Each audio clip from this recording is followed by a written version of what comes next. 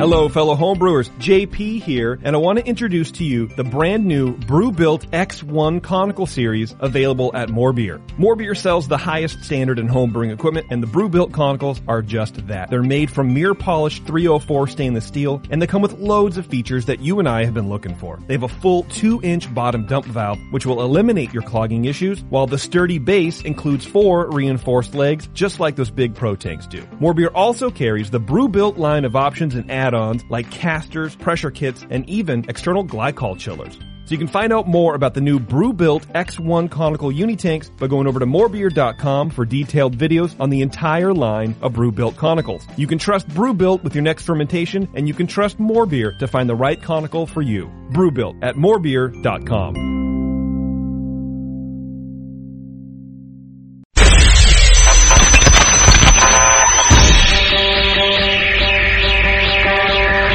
Home brewers, craft brewers, beer lovers, beer drinkers. Get ready for an all-new experience in information exchange and beer culture. Your only source for live beer radio that brings expert brewers from around the globe right to your home. You're not just listening to broadcasters, it's the Brewcasters on the Brewing Network.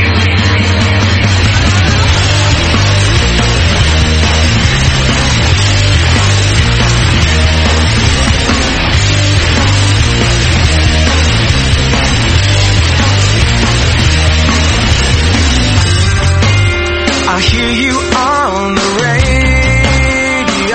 Yeah, Happy New Year from the Brewing Network. It's 2007 and another chance for us to corrupt families all over the world. Welcome, everybody. It's the Brewcast, the Sunday show, the Sunday session, high gravity. We adopted like 50 names. 3 hours of radio. Yeah. We adopted a whole lot of names at the end of last year, and we'll talk about that in a little while. Welcome back to the studio, everybody. First time of the year, huh? Yeah, I was jonesing too. Had to be back. Hang on, Doc. You turned me down again? I didn't. I just rearranged all the microphones. I don't know which one's yours. Doesn't sound any better. Oh, I got nothing out of you, huh? Nothing out of it. Try this other one. Ooh, that one works. That one work? Nope. Something works. Is that better? You turned yourself up. I think it's just you, Doc. You have you're like a vampire. You don't show up on the microphone. Radio vampire. It's really weird. I can do 2 microphones. Oh, is that better? Yes. 2? Yeah, take them both. One of them's working. Microphones. That one better? Yeah, that one's better. Okay. They say that whatever you do first in the year is how things are going to go for you the rest of the year. Uh-oh. Sweet. So we're not going to hear Doc the rest of the year? Is that what you're doing? Yeah. All right. Some people smile are at that. Yeah, some people are going to be stoked about that. Yeah. Full year of technical difficulties. Yeah, exactly right. All right. Like last year. Everybody's in the studio. We got JP hanging out with us today. That's true. Thanks, JP. Of course, Dr. Scott. And a special guest, a special surprise for us, the man, the myth, the legend, the guy who I'll drink anything that he brews. He's the only guy who can turn every style of beer into a beer that's hoppy enough for me. Mr. Mike McDole is going to hang out with us today and just drink some beer and have a little fun. So Thanks, Justin. Welcome. Thank you. And he nice brought to be here. I'm glad that you're here, mostly because you brought that keg with you. It never hurts. At least tell me what I'm drinking, though. It's an English pale ale. Okay. It's really fantastic. Mike brews some really clean beers, and I know you've heard us talk about him before, at least that he's kind of a good guy to give advice, and well, just a generally good guy to hang out with, so we're happy to have him, and we're going to drink his beer throughout the show. Great. Glad to be here. Among a lot of other beers, because today is kind of an official tasting show of ours. Now, we do have a very special guest coming through, and that's actually Jim Cook from Sam Adams, and we have a recorded interview with him that we're going to play in the middle of the show. And I had a great time interviewing Jim. He's a really good guy, and sometimes you get a little intimidated when you think about these big guys. I mean, Sam Adams it's the largest craft brewer in the country. And you'll hear him talk about that a little bit. But I'll tell you what, he hangs out as if he was the smallest home brewer in the country. Yeah, he was he's a real enthusiast. He's a nice guy. He loves beer, and you can tell in kind of everything he says. So it was really a lot of fun to interview him, and we're going to play that for you today, and I think you're going to like it. So that's going to come up right around the 6 o'clock hour. We're going to do that. And then we got a little treat for you guys as that's happening too. And not too big a deal, but I'll let you know about that. It's a fun thing that we've always wanted to do and never really got to. So we'll tell you about that. So Jim Cooks is essentially our guest today. There's a lot of other things that I have to get to, and I just don't know where to begin because I got a whole list of stuff we got to cover. They say that the new year, I think a lot of people, they try to, you try to get organized and you try to get rid of things that you've been lingering around for a long time. It's, basically it's a fresh start. And for us here at the BN, we're trying to do the fresh start thing too. So what we've done is we cleaned house, which meant that we have all these home brews that have been sent in to us over the few months that every time we have a packed show, that that goes on for 4.5 hours. Yeah. And we can't figure out where to plug in the tasting because they would never fit, and these things kind of get backlogged. So, but they didn't fall into that black hole either. They are still around. And people think that I either chug them or I threw them out, and I don't. I take good care of them, and I place them in their appropriate shelves. And then they stay there because we never get a chance to... Sorry, don't drink that. That's a listener's beer. Exactly. Take something else. Absolutely right. And I have them all clearly labeled. So what we're going to do is we're clearing our inventory today, but we're going to do it in a fun way. A lot of you send in your beers, for an evaluation, and that's what we're going to do. So after the Jim Cook interview in the 7 o'clock hour, we're going to pull out all those listener beers, and we're going through every one of them. Nice. Every one of them. Uh-oh. Now, there's a little catch to that. Not everybody labeled their beers properly. And as Daniela was kind of organizing and making sure, that we get to tasting all of them today, she's like, well, what do we do with the ones that aren't labeled? I said, we evaluate them. Maybe you're not getting, if you don't know it was yours and we don't know it was yours, I still think it's valuable that we taste a homebrew and we say what is and isn't wrong with it. So you personally who sent that beer into us and didn't label it properly, you may not get the most value out of you sending us the beer, but at least everybody will still get to benefit from us criticizing even a beer that we have no idea what it is. Right, if there's several of them that don't have a label on them, you just figure that yours was the one we liked. Yeah, exactly. That's a great bit of advice, Doc. And when nobody gets hurt. That's right. And when everybody's happy. Yeah. It's actually not too many. I think we have 3 without a label. Okay. That narrows it down a little bit. Yeah. But we have a total of, I would guess, 20. Wow. 20 different ones? You mean 20 different styles? No. Okay. 20 different beers? We have different styles. We have a blonde, we have a bitter, we have a stout, we have most we have is IPAs. A lot of IPAs. A lot of IPAs. Oh, surprisingly. Get those bad boys out here. Yeah. That's right. So I'll tell you what we're going to do is we're going to go through all of those and we're going to give all the feedback that we've meant to give the whole time. And then we're going to have a nice clean slate. And if you want to send in homebrew to us, we certainly encourage that. I do need to say that you need to label each bottle individually, much like you're sending it to a competition. And a lot of people, they'll send like a nice letter along and tell us the process, and we like that too, but you need to label each bottle individually, because it goes into a chest freezer that, has several other homebrews next to it. And when we pull them out to do our tasting, we need to see it right on the bottle. So please do send us your beer. We want to help you out, and label it, and that'll help us out.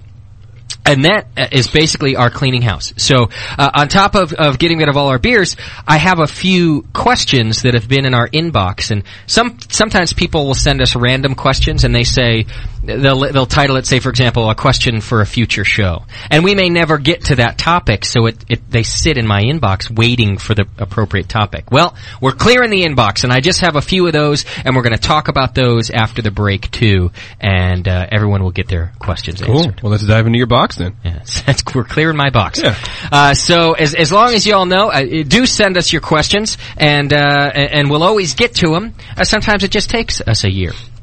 Or so. Or so. It won't take 2 years. We're going to do it now. Yeah, so that it doesn't drag on for another year. It's because I think you lost that cottage cheese in the back after everything else. Yeah, it's true. All right, so that's pretty much your outline of today's show. I guess the one thing I didn't mention is that our first tastings that are going to also be after the break are beers that Daniela imported directly. She became the Brewing Network importer. The mule. The mule. And brought us some fresh German beer. Yes. And what we're going to do is taste that against German beers that we found at local stores. Because we always talk about how the beer changes when it's imported and after sitting in a warehouse or wherever it's been. Well, we're going to do direct comparison here.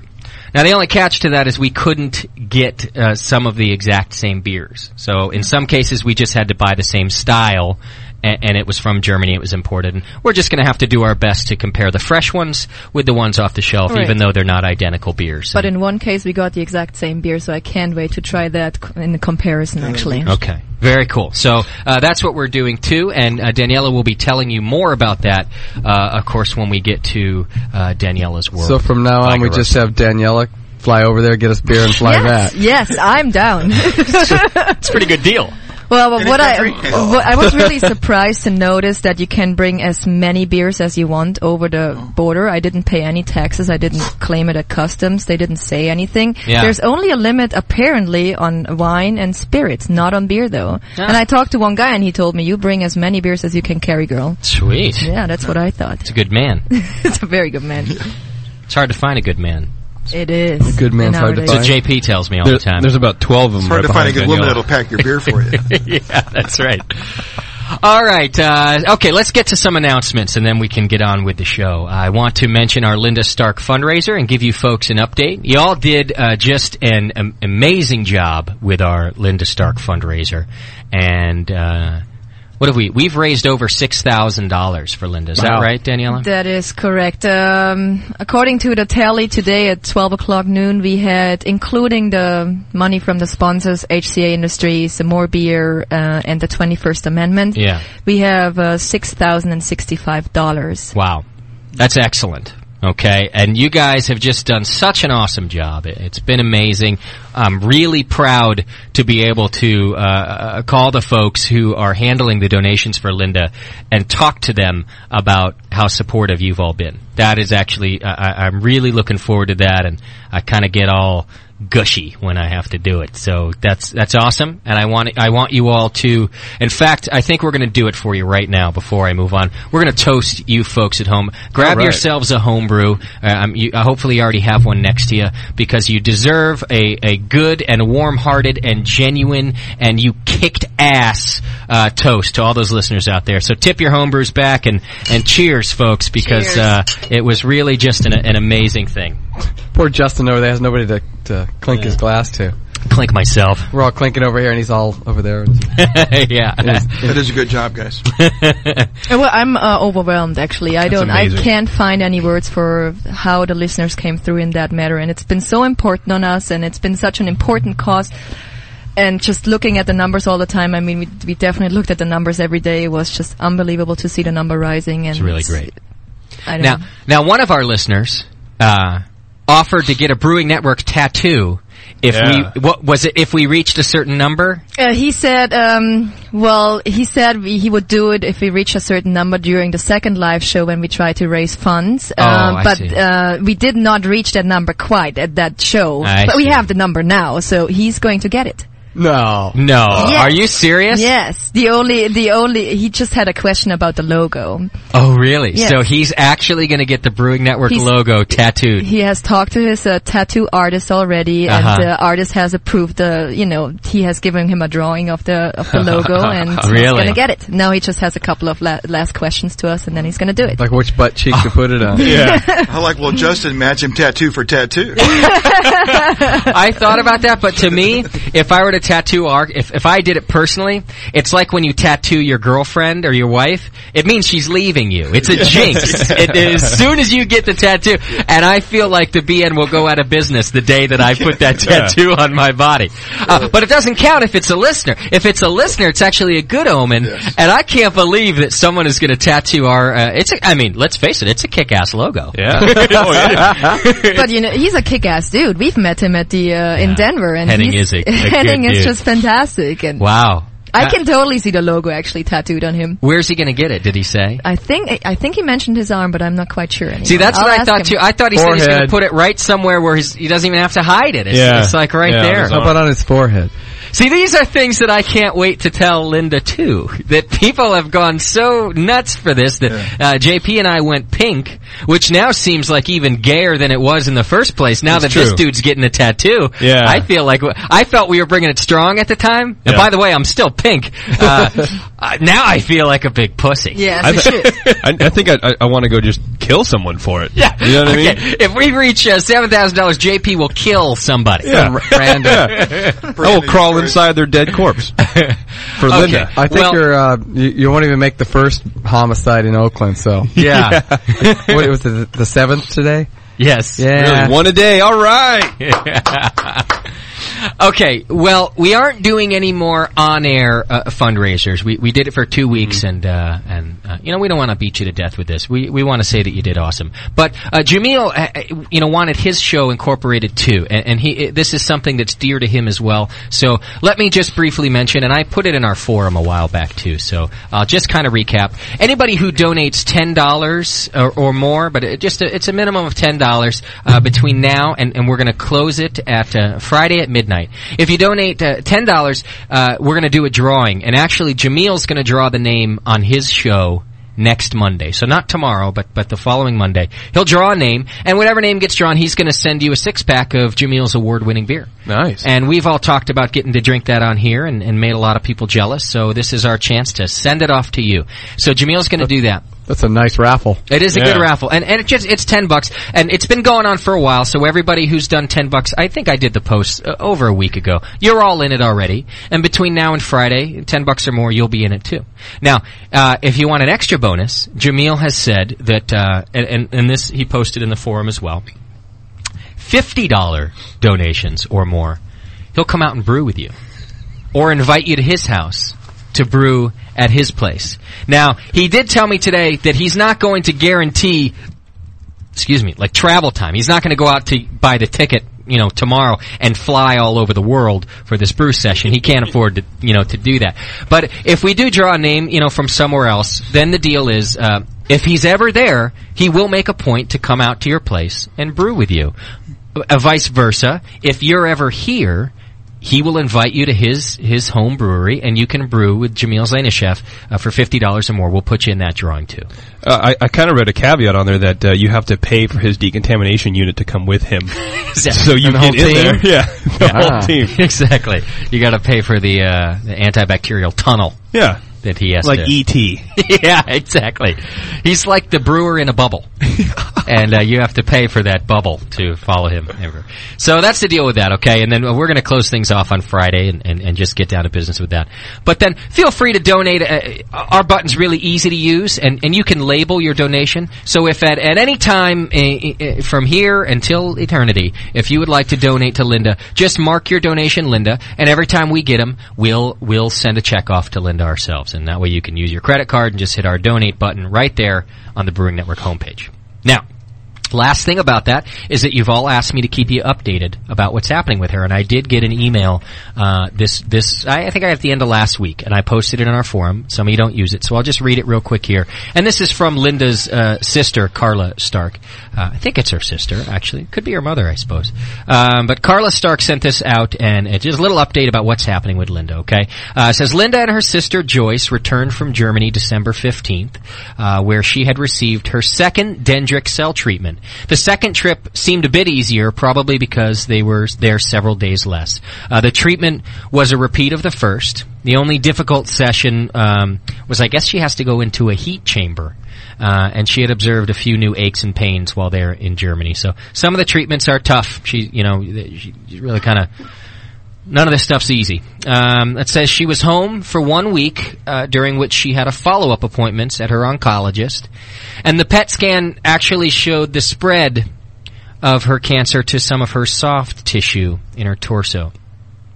Now that progression, it says, is disappointing, but she's grateful that it's not showing up in any vital organs yet. And if any of you have ever been through this, that actually is a really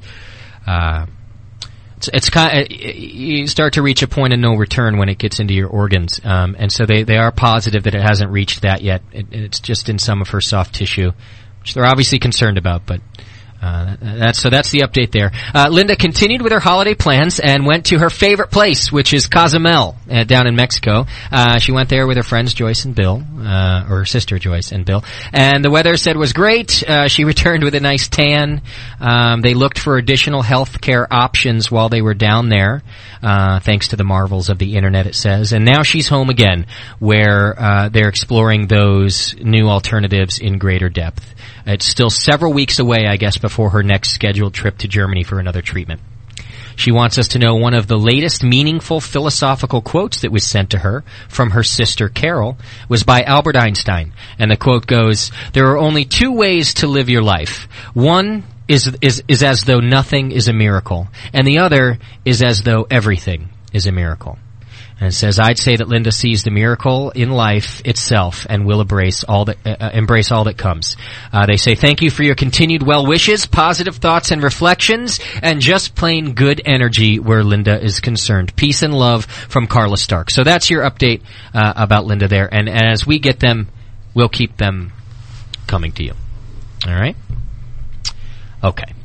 Let me cover just another couple of things. People have asked me about whether or not we were changing the Sunday show name, because we did the whole competition at the end of last year where everybody put in their names. Now, I will say I never actually committed to changing the name officially, and now we're looking into doing that actually, because if I would have said we're definitely going to change the name and you guys sent in a bunch of shit, then I would have been stuck with changing to a shit name.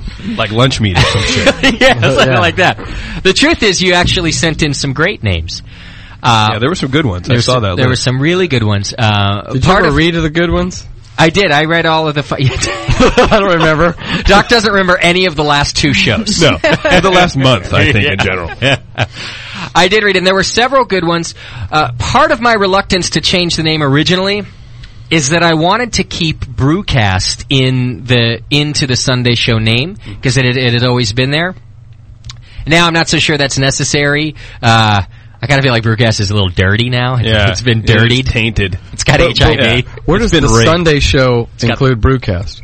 Well, I've always said it's the Sunday Live Brewcast, or the Sunday Live Show, or the Sunday Brewcast. I've just always... But I kind of wanted to make it solid and make that part of the name.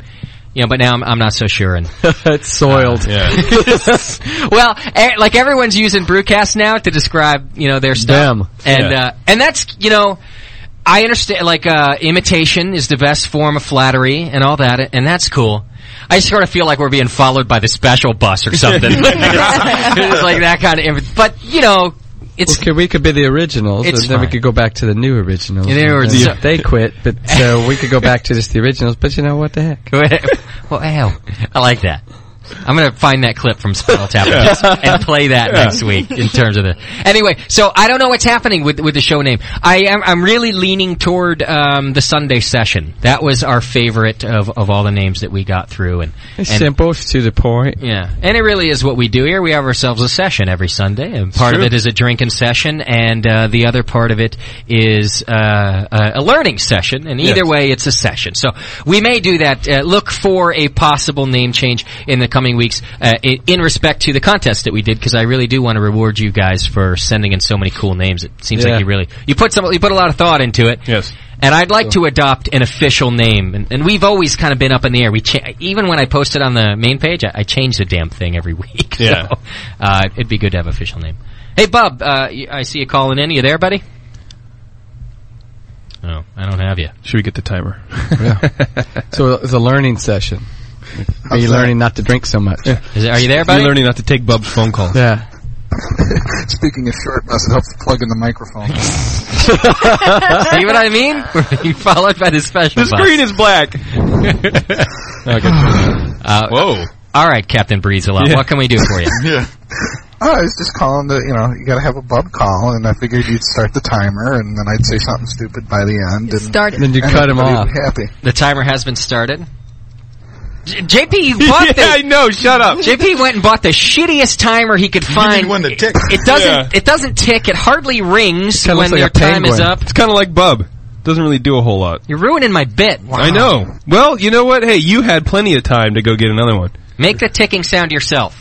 I think I used up all my creative stuff earlier in the week. I got nothing. Wait, just like this show, pretty much. There's your ring. Yeah. I'm going to send that to one of the other brewcasts. I think you should. I think you should. The thing is, it doesn't even... All right. It's not even as good as talking to your dog. All right, Bubba, is that you're just a worthless phone call? Yeah, I'm just a worthless phone call. All right, thank you, sir. You have a great day. You too. Take care, man. All right, so that's the deal with the name change. Don't know what's happening. Sign up for our newsletter. It just went out this week, and it goes out the first week of every month. It tells you what's happening. I gave you some secrets about the new year. So just hit the newsletter button on our main page. And the last, I want to do a plug, and that is that I encourage you to check out Andy Kilroy's hit comedy strip, Where Drunk Meets Genius. And he does our wallpaper comic in our newsletter every month. Did a great job this month. It's damn funny, if I don't say so myself. And it's WDMG.org. So www.wdmg.org, Where Drunk Meets Genius. And he's a funny guy and does some funny comic strips, and I haven't mentioned him in a few weeks, even though he does this comic for us every month, and I wanted to make sure I got that out there. So check it out. All right, where am I, Doc? So many things happening. So many things. You know, I don't even know where to begin. Doc doesn't know. Oh, there you go. Mail. That's what I miss. Can you play this on your banjo, Doc? Say yes. You've been working? Yeah. Yes. Nice. Doc has a handler tonight, and his name is Mike. I'm his producer. That's why he's sitting between us. Yeah. What do we got so here? now come over there. God, come over there. Our first feedback of the day is addressed to Daniela and Justin. It says, I just thought about the donations that were made in the first round. I'm very impressed with the rapid and generous response to the cause, even more so on the last show. I hope that it was a great help for her. And he says, while I wasn't anywhere near the $100 that were being thrown out, I hope my little bit was able to help in some small way. If you could keep us all updated on our situation in the forums, that'd be great. Congrats on another great year. I can't wait till next year to see what comes next. Keep up the good work. The reason I wanted to read that is because I'd like you all to know that while the large donations were really amazing, I'll tell you, it was the small donations that really added up. So I don't want anybody feeling bad about only being able to send in $5 or $2 or anything else. Because I'll tell you what, if I could hand over a spreadsheet to you, you'd realize that it was all of the small contributions that really, really, really added up. So nobody, please feel no remorse for not throwing out $100 bills. Anything that you put through helped a ton, and we're gonna let Linda know that too. All right, next one, and this was a question that I got a while ago about a possible show topic. It was a whole email about liking the show, and then it says, okay, now my question, are you gonna get a homebrew soda maker in anytime? I'd love to hear that, and if I knew it was coming, would love to call in and ask some questions too. There are a pile of us homebrewers that have kids, some of us wives that don't drink beer, and there might even be a few of us that would like to drink something other than beer now and then. And then he coughs and says, sorry, I almost choked on that last line. But still, there probably are some people out there. A conversation with a real homebrewer soda maker would be awesome. And he says that he's done a couple root beers, and one came out pretty bad. And did a ginger ale that came out pretty bad, and he gave up after that. Oh, I usually don't try to carbonate them naturally. Then you're starting to add in contamination and stuff. I've had some really bad root beers that are just contaminated. Well, it ferments too, and it ferments. It's yeasty, and it's not good. You want to have a CO2 system. CO2 system. You got to force carbonate. And a couple of things you really want to do is who are you targeting this to? Are you targeting this to adults or kids? Kids like it sweeter. Use sugar. Adults don't like it as sweet. You can use honey or less sugar, and it really appeals to them. And you're the blender, so you can make some for adults, some for kids. Right, and you can blend whatever you want, and then force CO2. You don't get the yeast in there because you're drinking a root beer with a slug of yeast, and it's just not going to taste very good. No. Yeah. Just the other night, my son was talking about the root beer at B3.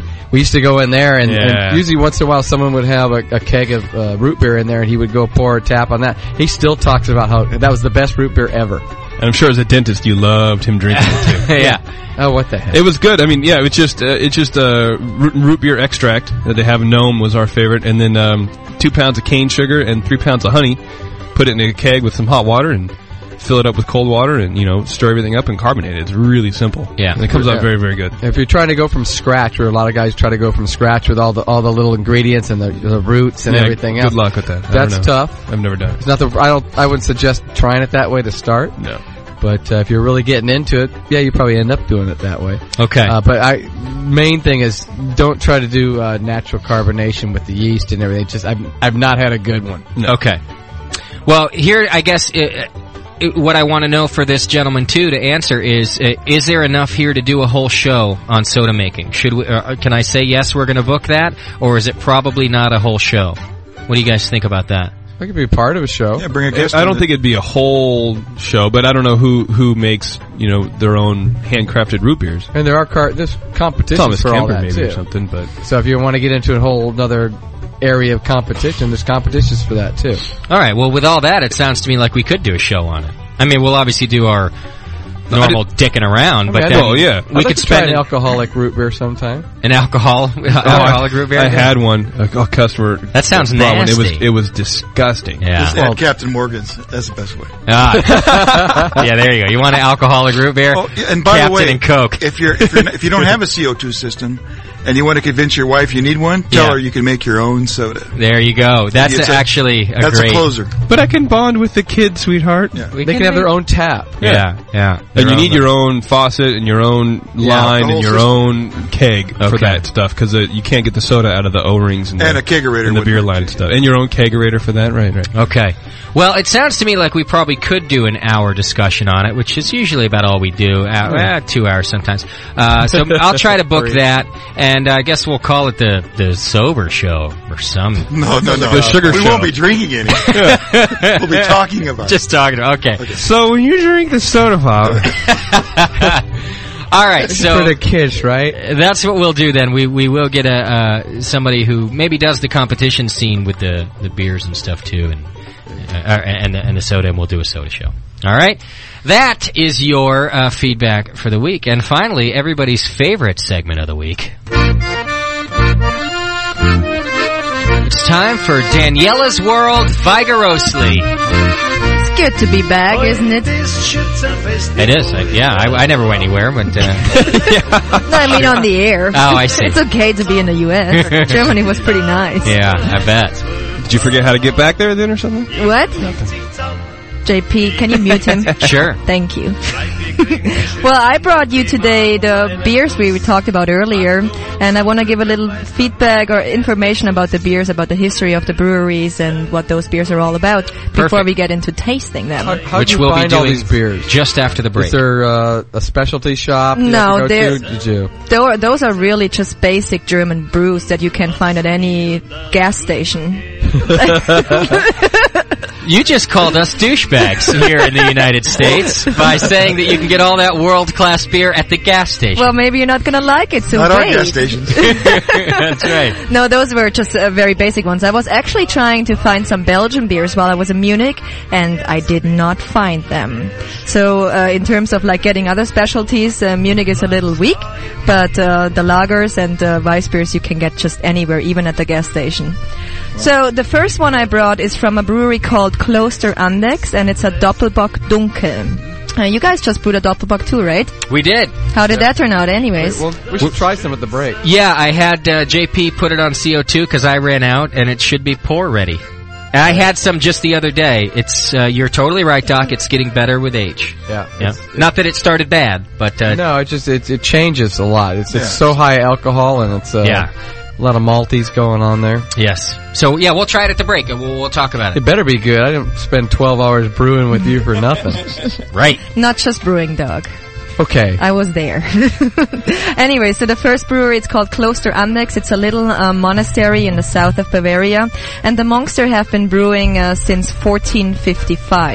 In 1974, the religious order decided to entirely rebuild the brewery to meet the demand and to sustain jobs as well as build new jobs. Ever since, the monastery has been brewing on state-of-the-art equipment with a great focus on environmentally friendly brewing and has earned the German environment certifications. The brewery Andex has always subscribed to high-quality beer rather than huge outputs. It brews according to the Bavarian purity law from 1516. All ingredients are strictly from Bavaria, e.g. the grain for the production up to the 5 different malts per beer. So they put 5 different malts per beer in there. They're all from Bavaria. The hops is from Hallertau and so on. Wow. Yeah. Before the beer is even sold, it passes around 50 quality control stages.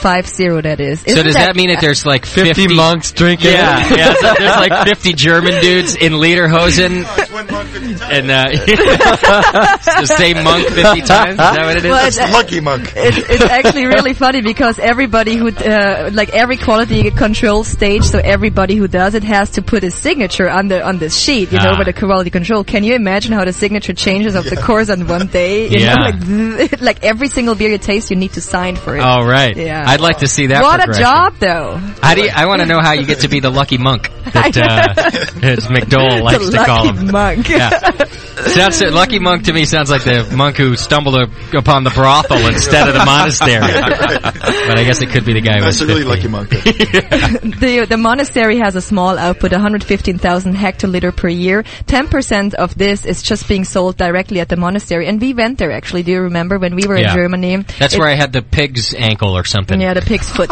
Yeah. Good pig's foot. Never forget that. Oh, it was good. It was more than just an ankle, though. It was like or than a foot, though. It was half like a calf. It was some sort of a limb. A cankle. Yeah, it is. It's good, though, isn't it? You stupid Americans, don't eat anything. Yeah, only Americans eat soap parts. Yeah. It was a cankle. Bad now that you mention it, JP. It was a pig cankle. Yeah. Cank? I like how the monks have a Brooklyn accent right now. Those stupid Americans. Yeah. They'll drink anything. All monks come from Brookline. Hey, Danny.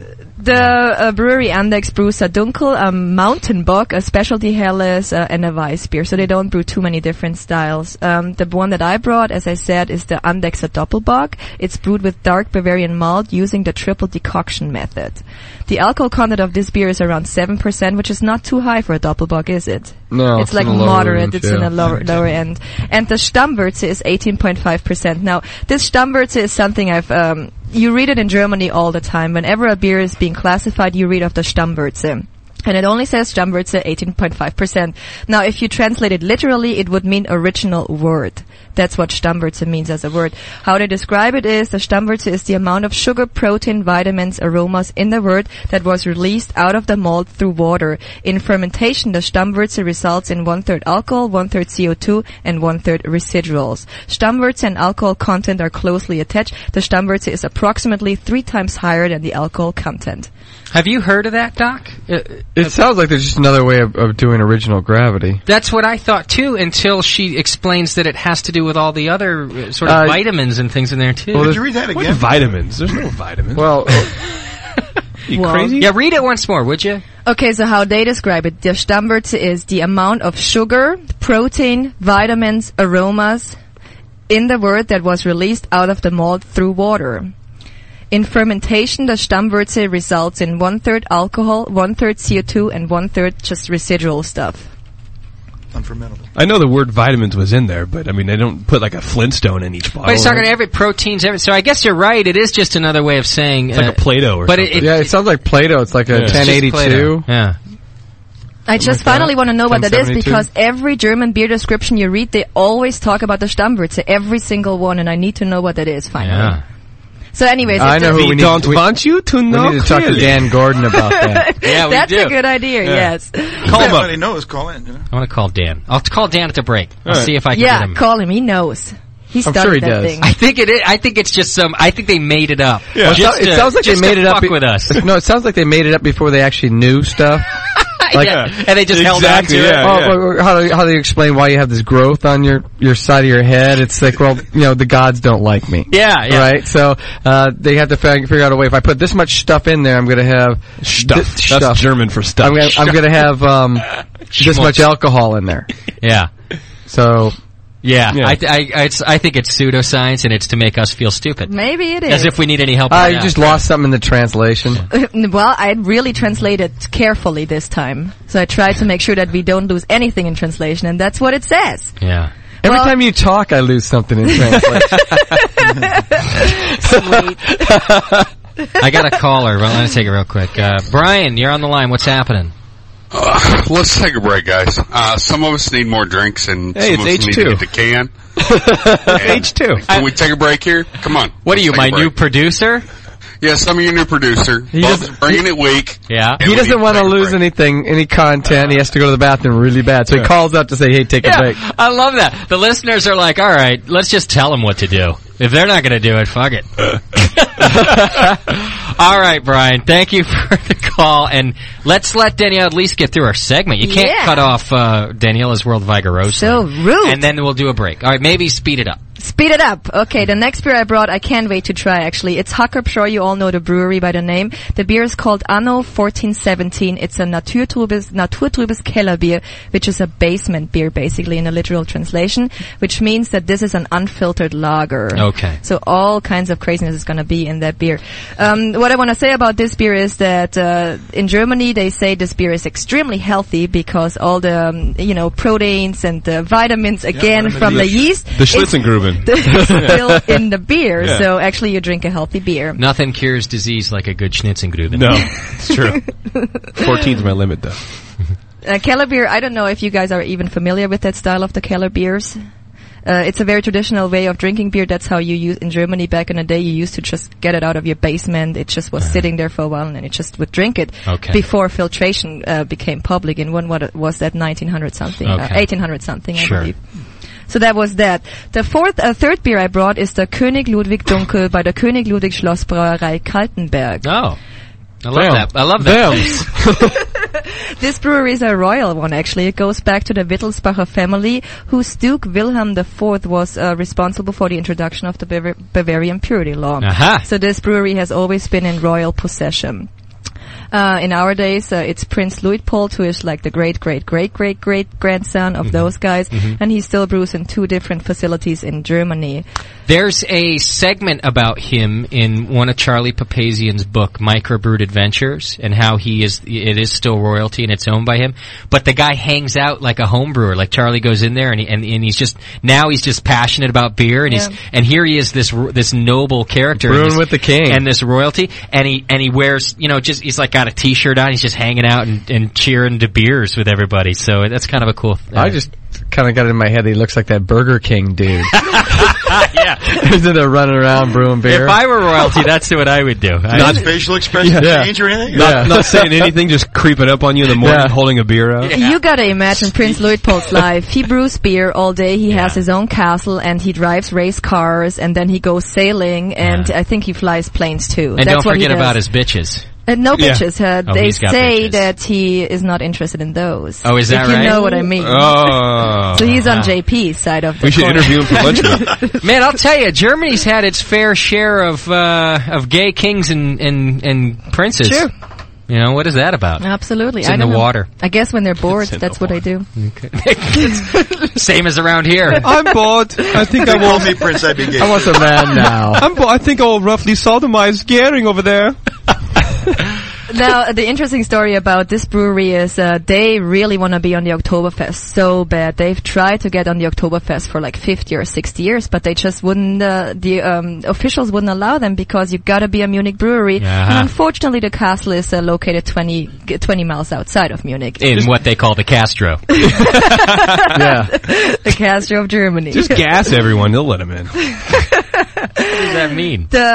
We talk about this style of Dunkelbier later on because a Dunkel, as we say in Bavaria, substitutes one good schnitzel meal. Because it's such a rich beer. It's so, while drinking it, you feel like you're actually eating. It's so full-bodied. It's very nice. You'll see. I'm going to have that for lunch tomorrow. The fourth and last beer I brought is actually not from Bavaria. It's from East Germany, and it's a Köstritzer Schwarzbier. Mm-hmm. You've had Schwarzbier before. You like Schwarzbier, I know. And this Köstritzer, in Germany, they say it's the best Schwarzbier. That's the one you got. That's exactly, isn't it? Yes. We have that here today? Yes. Yeah. She got privileged. See, now you're real happy you showed up, huh, Mike? So what's nice about this brewery and what I like about it, the brewery, of course, has been around for like 400 or 500 years almost, I think. So it was in Germany when there was communism. And the brewery itself was in the communist part of Germany, and it was actually one of the only companies there in East Germany that was allowed to export their produce because it was so good. So they have the oldest Schwartz. I don't even know what that's supposed to mean. I don't know either. It sounds nasty. I just thought it sounded nasty. I see your Schwartz is older than mine. The brewery now, in our days, is 100% the daughter of Bitburger, which I'm sure you guys know. 100% daughter of Bitburger? Yeah. What does that mean?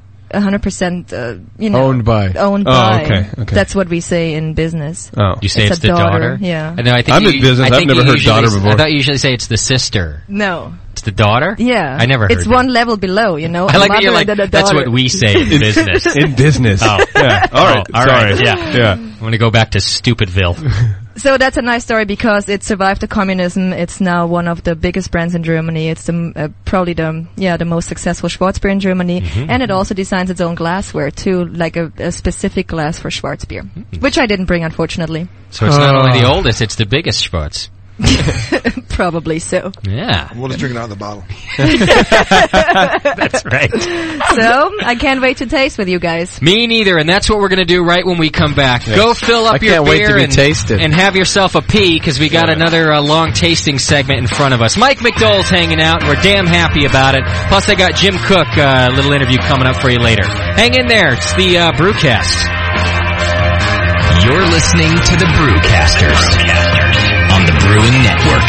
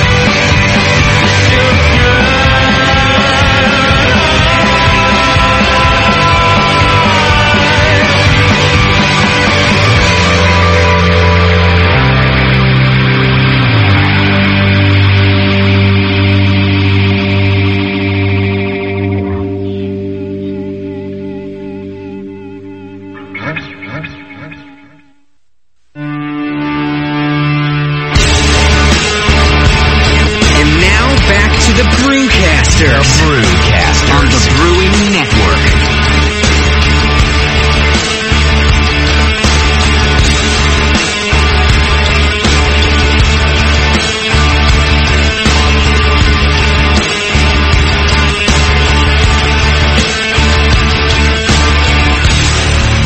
All right, I hope that gave you all enough time to get yourself a beer and have yourself a pee. Yeah, Brian. At the break there, I played good LA band called Buckfast. That's right, Buckfast. That was their song, California. You go to like myspace.com/Buckfast. Find them there. Just do a Google for Buckfast and you'll find them. It's a good band. Friends of mine from a long time ago. I haven't seen them in a while and just came out with a new CD. I thought I'd give them some play because it's good stuff. I'm going to play another tune of theirs later in the show. And then I got new music from the Pillbilly Knights, who are the makers of our favorite DUI song. Ooh. And they've actually redone it on their new album, so I'm gonna play that for you. Plus another really funny song that's bound to become a BN classic from them too. Gonna have to hang out to the end of the show for that. Okay. We're about to get into our tastings here of Daniela's beer. Before I do that, I just want to reveal our little surprise that we got for you a little bit later on, which is when we go to the Jim Cook interview, which is about a 45 or 50-minute interview. Something that we never get to do, the rest of us brewcasters here in the studio, is hang out in the chat room with you guys during the Sunday show. I mean, we hear all the stories about how cool it is in there and how like half of the show actually occurs in the chat room, or at least all the good parts of the show. Well, that's what Daniela says anyway. Yeah. So here's what we're going to do. When we go to Jim Cook and we're playing that for you, Doc, myself, JP, Daniela, we're all going to be in the chat room with you guys, just kind of hanging out. Oh, so cool. It's really a treat for us because the rest of us have never gotten to do that during the show. Yeah. So instead of just going off somewhere and drinking until we pass out, we're going to stay here and drink until we pass out and talk with you folks in the chat. Well, isn't that going to upset the balance of the universe? Isn't something going to time-space like implode or something? Total platonic We can't be in two places at once? It's true. If it starts to happen, we'll have to commit to bailing out and pressing the eject button. Push the eject button? Push the eject button if you know. If anybody freaks out, they should let us know. That's right. So we know what to do. Mike will talk you down. Thanks, Mike. All right, so that's the deal on that. You're going to want to hang out because pretty much when we're done with this segment, we'll take another break, let you regain your composure, and come back and listen to Jim Cook from Boston Beer Company talk to you about that whole deal, and we'll be hanging out with you in the chat room. All right, Daniela, what are we going to start with? Which beer? And by the way, if you're just tuning in, what we're doing here is we're taking a hand-delivered, fresh imported beer, and imported by our own distributor, Daniela, and we're going to take that and compare it to off-the-shelf imported beer that we found here, because we often talk about the problems that happen with beer in transit, and we're going to see what we pick up. So what are we going to start with? I don't know. I told you the styles we have. They're all lagers. We have a Dunkel, we have a Doppelbock, a Dunkel Doppelbock, we have this Keller beer, which is the unfiltered lager, and we have the Schwarzbier. So what do you think, which order would be the best? We have the Schwarzbier.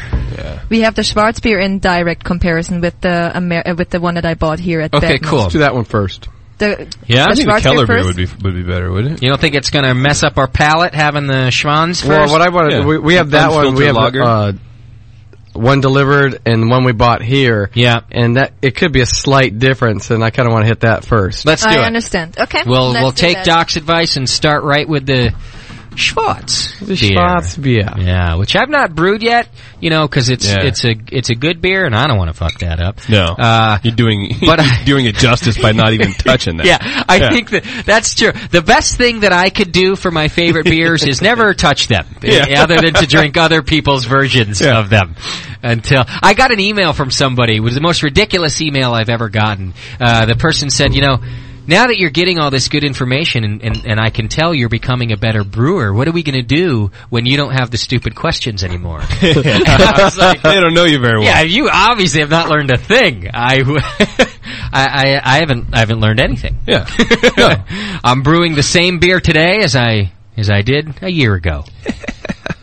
Which is beer that I like and my roommate likes, and that's good enough for us. I like your beer too. Thank you. It's fantastic. All right. So what did you pour first? The German fresh one, right? I won't tell you. Okay, it's going to be a blind. Fair enough. I'm giving it a smell. And, so we're now tasting the Köstritzer Schwarzbier, it's called, from this East German brewery, as I said. Okay. Schwarzbier, the style itself, Dr. Scott, is Schwarzbier because they do something to the malt, right? Or they do something to the malt before they brew the beer. Right? Well, it's just part of the malt bill that they use to get it dark. They use dark grains. Dark grains. Right. They use dark grains and a certain percentage to get it that color. It's dark. It's like almost.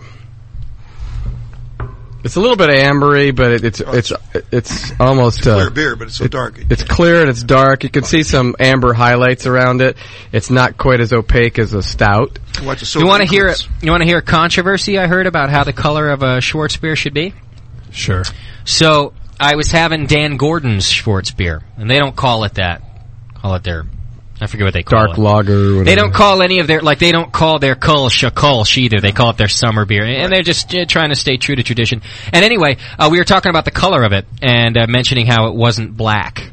And he said, Dan said that no beer should be black. No Schwarzbier should be black. That it actually should be a very, very dark brown. Mm-hmm. But if it's true to style, it should not be black. And then I was speaking to somebody else, and I don't want to say it was Jamil, because I'm often wrong about that. I always think it was Jamil that told me this, but it was somebody who brews to style very often, and they actually said, no, that's a bunch of crap. Schwarzbier should be black. So I don't know which is true. I'm just giving you the controversy and saying that the Dan said the Schwarzbier should not, if true to style, be black. It should be a very dark brown. Yeah. What do you think about that, McDowell?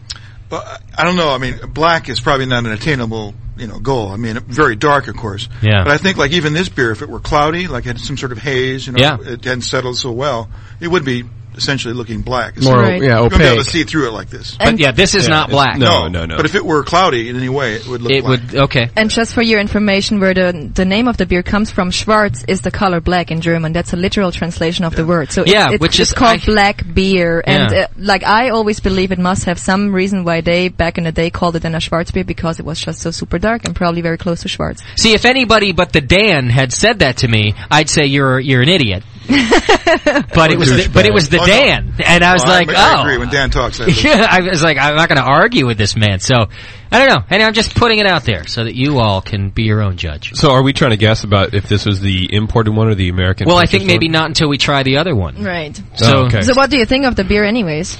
Let's. I only smelled it. You didn't taste it yet? No. The alcohol content of this beer is 4.8%.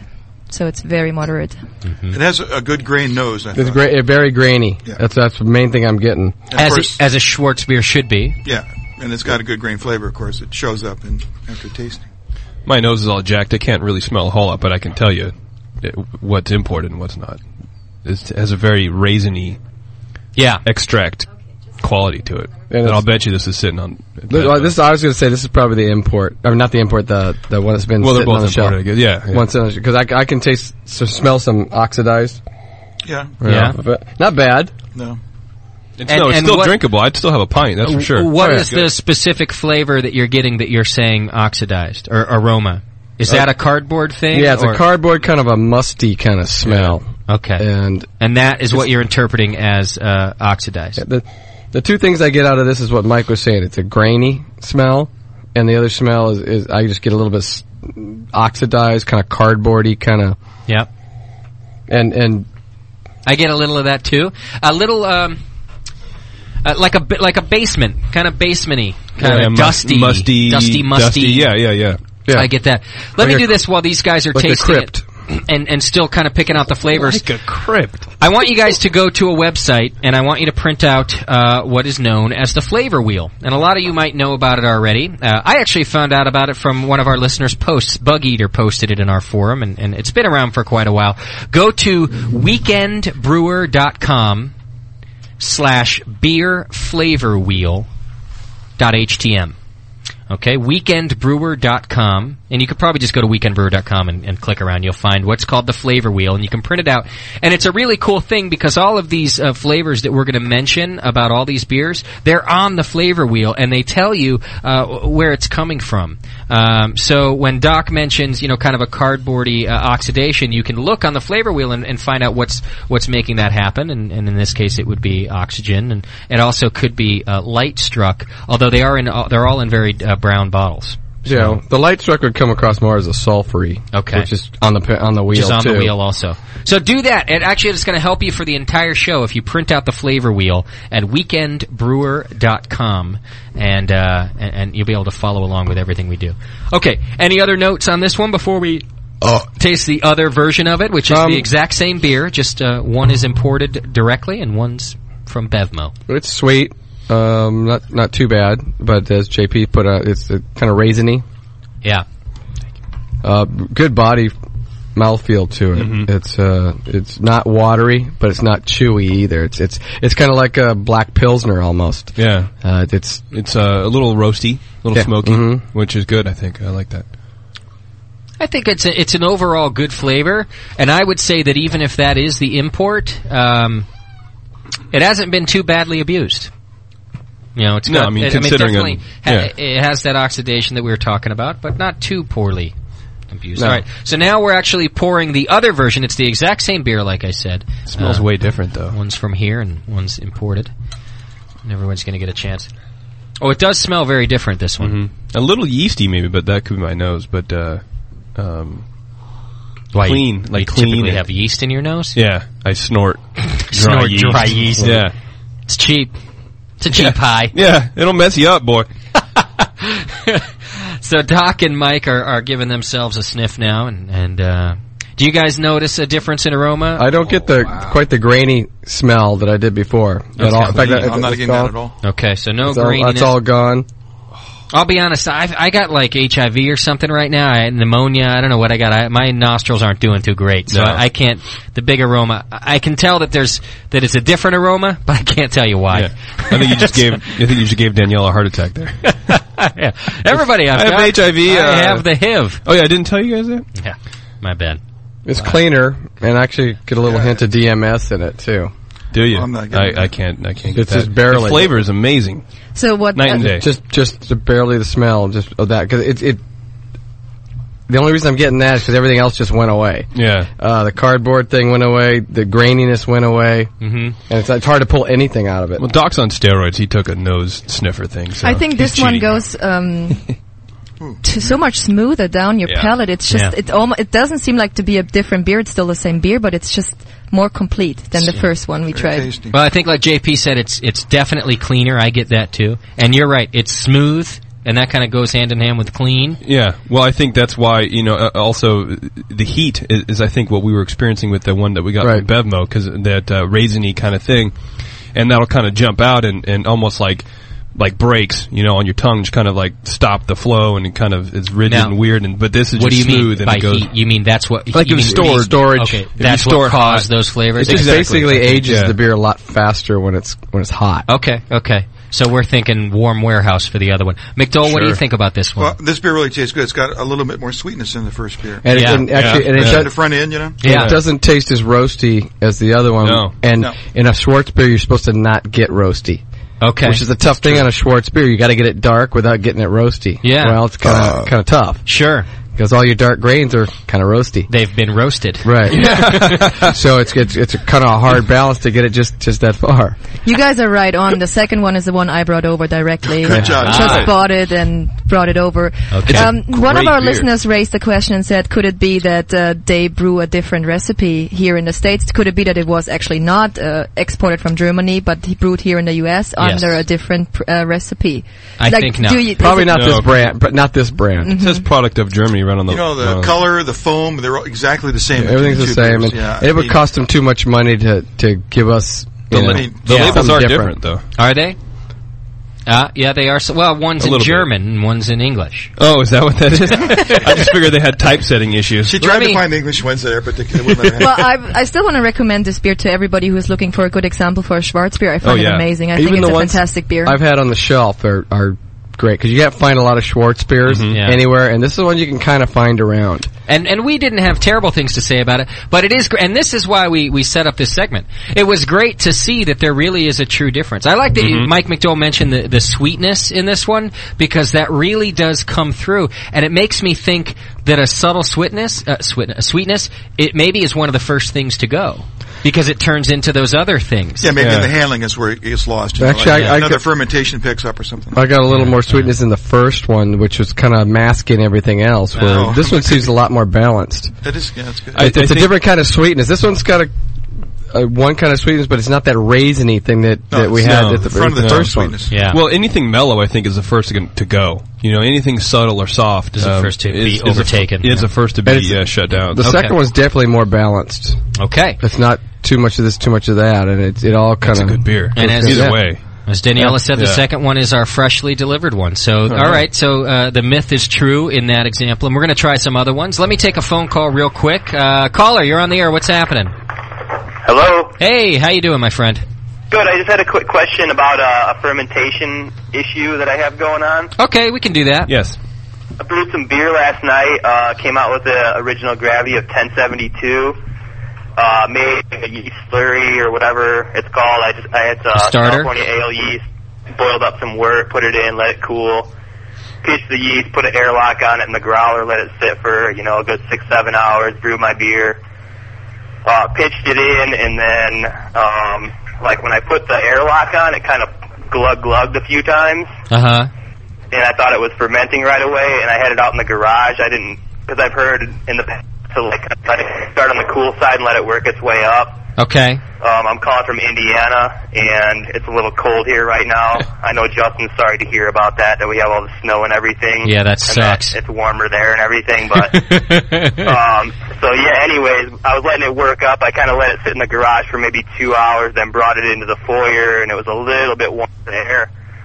Got up this morning early. I had dreams about my beer and it fermenting, and usually it gets going right away, and it wasn't, so what? I was a little worried. I brought it inside into the pantry, and it's kind of basically it's been 24 hours since I pitched the yeast, and I have no... that's nothing. What was the temperature in your foyer?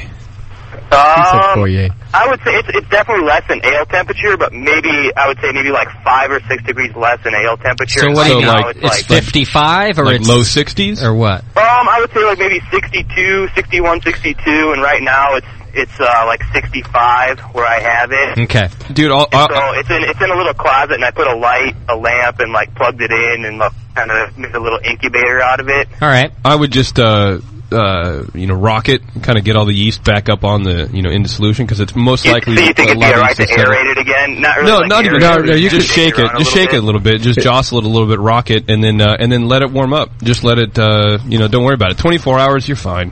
What do you think? Okay, I was just a little worried about it, because usually, when I pitch my yeast, it gets kicking pretty quick, and. Well, on what size beer? You got a pretty big starting gravity here. Yeah. Yeah, I mean, 1072. 10 pounds of malt extract, 4 pounds of. I did a little mini mash. Right, but you said I'm sorry, but you said your starting gravity was 1072 or something like that. Yeah, 1072 is what I got, and that's going to take a little longer. Yeah, how big a pitch how is your starter? How big was your? It was just a little, the standard vial, I think it's 35 mil of California yeast, and I made a starter. In a growler. How big is a starter? Like in a pint starter or a quart starter? No, I did it in a growler. A half-gallon starter? Yeah. But you only did it for 6 hours. Yeah. Oh yeah, so you I don't know. I was getting a little in a hurry. No, 6 hours is great. It's better than nothing. Kind of Justin, how he says when he reads about something and he just wants to read about it, you're just I want to go brew. Yeah, exactly. And you just want to definitely. I'm with you. And you just want to try it. I'll tell you what. I can answer this, which is gonna what a way to start the year. I can answer a friggin' question. But the reason, dude, I love your guys' show, by the way. Thanks, brother. Awesome. Hey, I appreciate that, man. And I'm going to tell you, there's only one reason I can answer this, and that's because I'm like you, and I freak out about this shit, and I start calling everybody and wondering why my stuff's not started fermenting. He does. But here's and I'm glad that McDowell brought up brought up the gravity too. First of all, with a 6-hour starter, that was cool to do. What you did was like help to wake up the yeast, but it didn't reproduce any. So it was still the same amount of cells as you started with in that vial. But you added in 6 hours in the thing. I'm kind of curious about what temperature your starter was at, because I wonder if your wort, having been out in the garage there, was cold and you put like a warm starter. Well, no, what I did was I mashed on my stove and then brought it out to the garage on like a Cajun burner and then boiled it and had a nice boil. You know, it kind of folds into itself when you have a nice boil. Yeah, so it was warm. You know, and what temperature was your wort when you pitched it? I knew about 75 when I pitched it. Okay, so that's not cold either. So really all that's happening, it's really just that you got a big beer, and 24 hours is nothing anyway. Even if you had, I'll tell you what, I'd say the same thing if you only had a 1040 beer. I'd still say that 24 hours is no big deal. But on a 1070 beer, man, you're fine. That stuff's just, you know what it's doing? It's like starting to build up its cell walls, and it's reproducing a little bit, and it's just not, it's not doing its, Mike McDowell's telling me that it's having sex with itself. Yeah. And, well, I just saw him put one finger into a hole. I didn't know what that meant. Well, I can interpret that, and it means the yeast is right now. They're in there having themselves a little XXX party. Well, and you know what? If in another 24, like Jason said, go ahead and give it a stir. Don't oxygenate. No, I'd oxygenate it. Like you can. It's not going to hurt. Just kind of like swish it around a little bit. And Doc's saying go ahead and oxygenate. I oxygenate up to the point where I see fermentation starting. Okay, there you go. Well, I was listening to the archives, and it was talking about like how Doc, like when he pulls teeth out, like if he goes to work at 7 or 7:30, depending on the time, and not to oxygenate basically like after a certain time. Yeah, that's true. Doc figures out when to oxygenate by his root canals. Up on the archives, but way too much out there. If I'll pitch at 4 o'clock, I'll oxygenate then. Before I go to bed at 11, I'll oxygenate again. If I get up in the morning, it's not bubbling, you do it again. I'll do it one more time. And by the time I get home at noon to check on it again, it's going.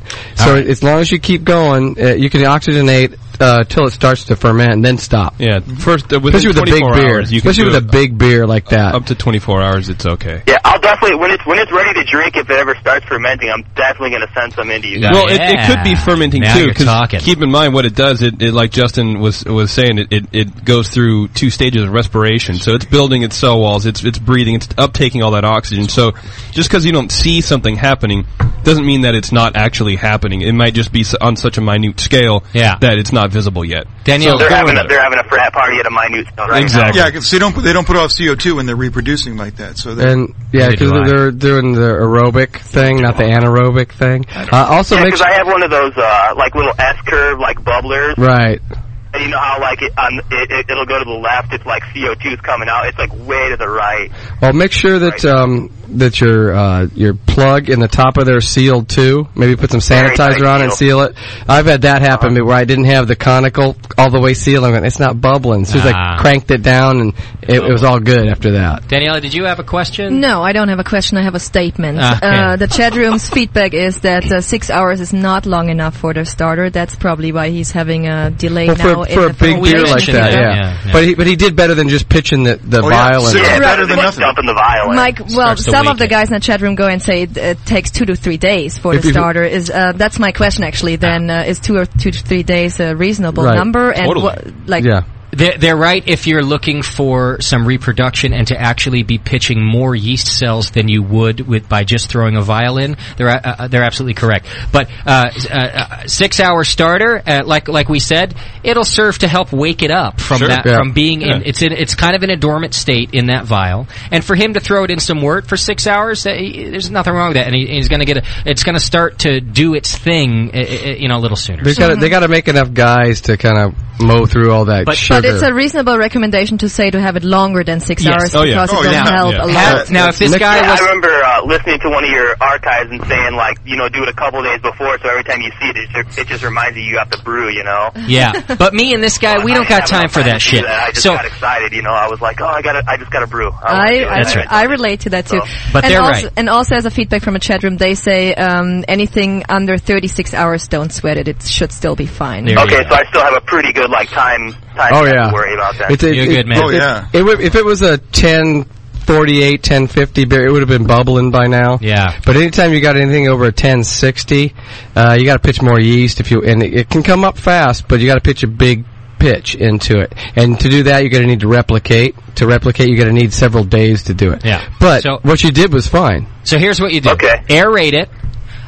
Sit down next to it, grab yourself a paper towel, and watch those yeast have sex for a little while. If in another 24 hours or so you don't see anything happening, send Dr. Scott an email. He's probably going to tell you to do something. I have a picture. I have a little vial of California Cal 5. Yeah. White Lab. Should I maybe make a starter with that now?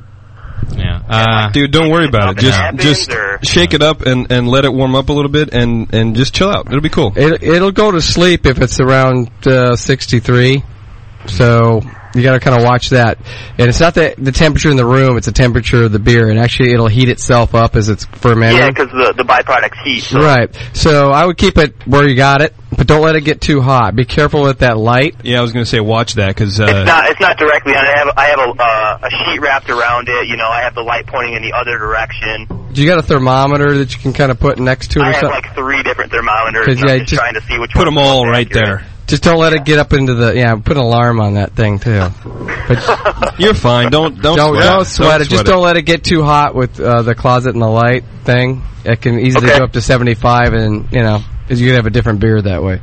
Maybe you think I should get I have one of those liquid crystal ones. You think I should maybe get that up to like 75, then shut it off and kind of let it coast back down a little bit? No. I would just keep it around. If you can get around 68, you're fine. Okay. All right, brother. Just don't let it get too hot or too cold. I love your guys' show. You guys are the shit. Thanks, man. Appreciate it. Thanks for the phone call, too. See ya. Cheers. All right, so there you go. Always happy to help. 888-401-BEER is our phone number if you have questions, too. We're going to move on now to another beer sampling, and not sure which one Danielle is going to pour. And then, of course, our Jim Koch interview is coming up, so just hang in there a little bit, and we're going to do a couple more tastings here, and then we're going to play you Jim Koch from Boston Beer Company, otherwise known as Samuel Adams. Which one are we about to taste now? I think now we go with the Keller beer, right? Because that's what you wanted to start off with before we move into the really big ones. All right. So this one, what we're doing is, now we don't have an exact match of it. We don't have anything comparable. There didn't even sell anything at the Bevmo that's comparable. So we're just drinking this for the hell of it? We're just drinking this for the hell of it. Fantastic. That's we don't need to get, fresh German beer off the plane. And then the other one, we have one more tasting, right? 2. 2 more tastings. Yes. Right. Which is going to be a Dunkel beer and then a Doppelbock. Okay, fair enough.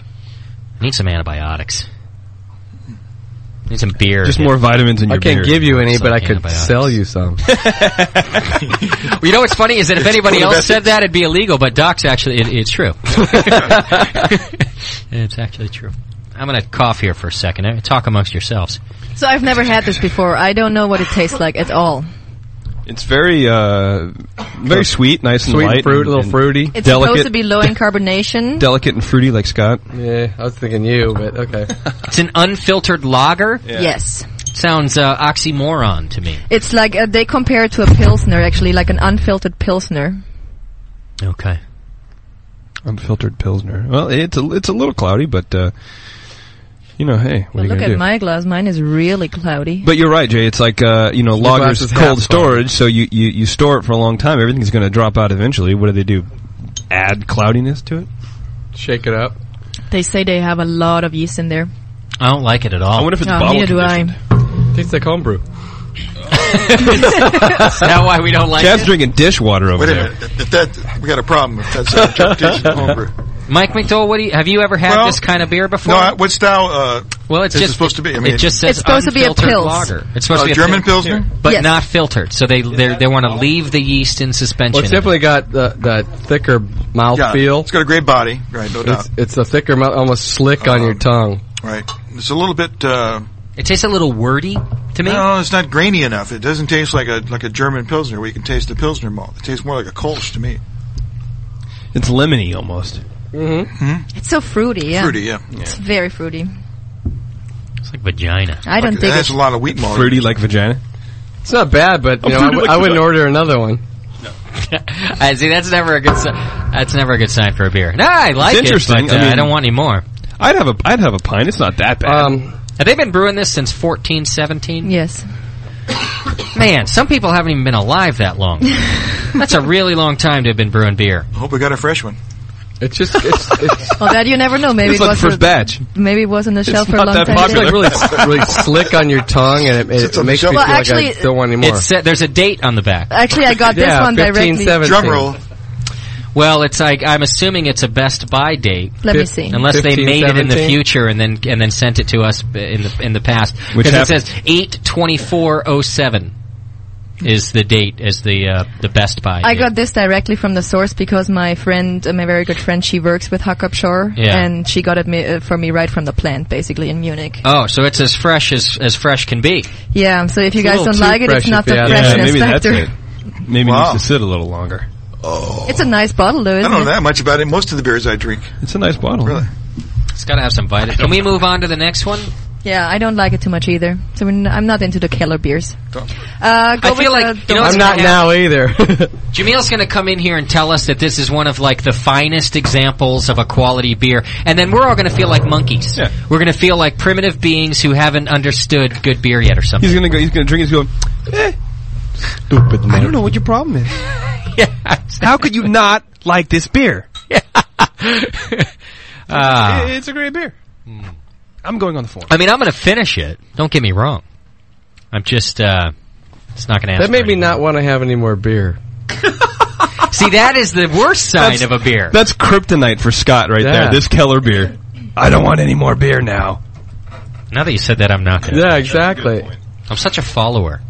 I mean, it's not bad, but... Who's going to drink the dump bucket at the end, though? Ooh, the Rambo? Okay, you can have it. Get the Rambo. Yes.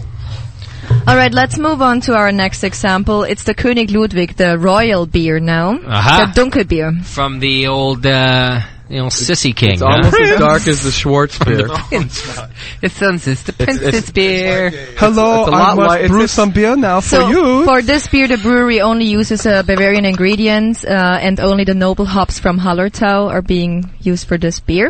Yeah, and this is my best beer, and I was hoping that you would all like it very much. Thank you. I put a little bit of me inside every batch. I don't need to know that. Ooh, no, it's this dark. One smells great. Much more ambery than the. It's dark, closer to the Schwartz beer, but not as dark as. No, not at all. It's. I would say it's the color of like an American brown. Yeah, it looks like Mike's Brown actually. Yeah, American Brown or a dark American Amber maybe. Okay. Oh, it really smells good. I like the aroma on this one. I get a little sulfur. Yeah, JP, are you doing the pee-pee dance? No, I'm just doing the irritated. Not irritated, but don't He's got a rash. Leave him alone. Yeah, he's got, just doing the I forgot my preparation H dance. Yeah, definitely sulfur. Yeah. Totally. And a little roasty in the nose. Yeah. I think it smells great. Yeah. Especially it's not bad. Sometimes sulfur. You're smelling sulfur, not tasting sulfur. It's sulfur. It's definitely the smell. I'm tasting it. That's, the aluminium I'm always talking about when I sometimes try German lagers. Aluminum? Yeah, aluminum even. Yeah. Or even aluminum. Ooh, that tastes funky. Yeah, I get that too. I get that aluminum flavor too. And by the way, on the flavor wheel we talked about... That's called metallic. It actually spreads them into two... there's a taste part of the wheel and an odor part of the wheel. And you'll get to know kind of what we're talking about too. When Doc's talking about sulfur, it's obviously on the odor part of the wheel, and that's where it's coming from. Can I say this is probably the worst beer I've ever had? Yeah. No, you can't say gross. You mean the Heller, the other one? This one right here. The Keller beer was better than this one? Yeah. Really? Well, yeah. I'd have that in my cereal. This is, it's, I don't know what it is, but it just weighs heavy on my tongue, and I just want to shave my tongue off. Well, that's what it is. It's like, it substitutes a meal. That's why it's so heavy. But it's it's not like a malt. It's not like a nice. It's not like a nice heavy flavor. No, the diacetyl has the same kind of thing. It kind of satiates you. Yeah. It makes you feel like I'm full. Yeah. And I don't want any more. My tongue is And you're done. getting diacetyl on this one? A little bit, and a little bit of big sulfur off of it, which can come with lager beers. Is the diacetyl that you're tasting? I just want to help people, pinpoint this too. It's more of a. Is it a butterscotch or something else? It's not. It's almost not even perceptible as a taste. It's barely. So you just know because you know? Because I know. I'm real susceptible to help anybody. To the buttery kind of thing, and it's mostly on my tongue when I feel it. Okay, it's like a mouth it's feel. A coating kind of thing. Okay, and I'm with JP. It's like this makes me not want to have beer. This makes me not want to have another one. McDowell, what do you think about this one? Well, no, it's not the worst beer I ever had. Yeah. No, I'm not going with that one. But I don't know. I am in somewhat disagreement with JP here. Okay. Yeah, I taste the sulfur. All right. And I can't detect the diacetyl, but it's not. To me, it's like a lot of European beers. To me, just have a different flavor, and that's kind of what I'm getting here. It's just different, drinkable. Yeah. I wouldn't order a second pint. I would go to someplace else on the menu, but yeah. I'd be able to get this down. Oh, that brings up a really good point. I'd finish a half liter. That brings up a really good point too. Is we're used to drinking beer, and then we get something that we haven't usually had. You can't get this here. It's just, like you said, it's a different European kind of taste. Yeah. We're so used to, in California, drinking Napa wines and California wines and some of the best wines in the world. And then I got introduced to French wines. It's a whole different thing. Okay. I mean, it's like, yeah, it's a slap in the face. That's right. Very, very different. It's very different, and it's a French slap in the face. And it'll beat your palate until you get used to it. You get used to it. Well, you got to open your mind up that it's going to be. It's just because it's red, and it's not going to be the same. So JP just got punched in the palate. Is really what happened. I don't know. Believe me. After drinking it, I kind of have an urge to go to a disco and take one off the chin. You know what I mean? I don't know what it is. Just as to go a little bit towards JP's direction, this would be a good beer for like the Cost Plus variety pack or something like that. Yeah. Okay. Oh yeah. Nobody would be upset paying $4 for a 6-pack. Okay. So it's an introduction to a style, but maybe not the best representative. Okay. Represent. What do we got? One more to try? Well, we have to try the American example, not the American example, but the one I bought here, which is from a different German brewery. Let's do that quickly, and then we're going to take a break before we do our last sample, because I'm sure that people are having to pee again. And I'm they all think now German beer sucks. This is really malty, almost wordy, like you were kind of trying to say the other time, I think. Mm-hmm. It smells like cloying. Sweet. I'm telling you, I got no problem with this beer. Which one? I think that it's a little metallic. I do get that Daniela was talking about, but I'm all right with the rest of it. I'd drink the metallic is the only one that bothers me. I think the beer itself is really good. Yeah. I'll finish the bottle. But it definitely is different than the beer we usually drink here in California, with all the hop flavor and all that being so overwhelming. You don't have that in German beers. Lagers don't have the hops. Yeah. All right, so now we're pouring the still a German beer, but one that we got off the shelves here. It's from Eyinger. Eyinger is the brewer of this one. It's a good little brewery. And it is there. This smells fantastic. Yeah. Altbayerisch Dunkel. Altbayerisches Dunkel. Well, let me tell you about the Dunkel beers. That's actually the beers that used to be very popular in Munich before the blonde lager conquered the world, or conquered Munich. Mm-hmm. That's what Bavarians used to drink, which is the world to me, exactly. Okay. Now, this one smells fantastic. It's nutty, grainy, malty. Dare I say, biscuity? You may. JP's dying. I don't get the sulfur off of this one at all. Oh, this smells nice too. It smells real malty. And the malty's probably, if there's any oxidation in there, the malt smell is kind of masking that out. But I can keep my nose in there all night. Sweeter than the last one. A lot sweeter. It definitely it tastes. It smells a lot sweeter than it tastes. You know what I mean? Oh, definitely. Yeah, it's a lot drier. The approach is different than. You smell it. You're expecting something like cloyingly sweet when you taste it. And when you taste it, it's not. Not at all. And this is not it's kind of dry yellow almost. Beer. This is like an amber colored beer. Yeah. Thanks, Mike. Like half the show is just like microphone and desk sounds. Yeah. I'm just going to go through the archive and play those. You should, for just an hour. It's just our desk sound. It'll be the new thing for 2007 for all the other ones. I'll fix that. You probably put that in a song. Yeah. All right. So overall impression of this one, you guys have tasted it now? I like it. It's good. Thank you. You're welcome. Actually, it's very dry, especially compared to what you're smelling in there. Yeah. You're expecting a big... It's a little roasty, too. Yeah, you're expecting almost a big, thick, nasty Doppelbock that's just not attenuated enough, but it is. Now, exactly. what about... It smells like it hasn't fermented all the way. What about these import things that we found in the other one, that had it been sitting on the shelf, if it's stored warm, if it's been a while, are you getting any off flavors like that? Or does it taste fresh to you? Well, I wouldn't go with fresh, because even the taste is almost too dry. Mm-hmm. It's... It just kind of puckers your mouth. There's some tannins in here. Okay. And that can be a sign of aging, too. Okay. And if you roll it past your tongue back, you're going to get just kind of dries out your tongue. It's really kind of puckering. Yeah. It's a little raisiny in the nose, but nothing like... But as far as like what we're tasting before or smelling before, the maltiness and the roastiness of this wort just kind of masks that, too. Okay. It's a big beer. Mr. McDowell, your thoughts on this one? Well, I like the beer. It's not. I don't think it's pretty small for the style. Okay. So you're not getting any alcohol. Well, I'm just saying it could be as well like a Vienna lager or something like that, or even a heavy Märzen. I'd agree with that.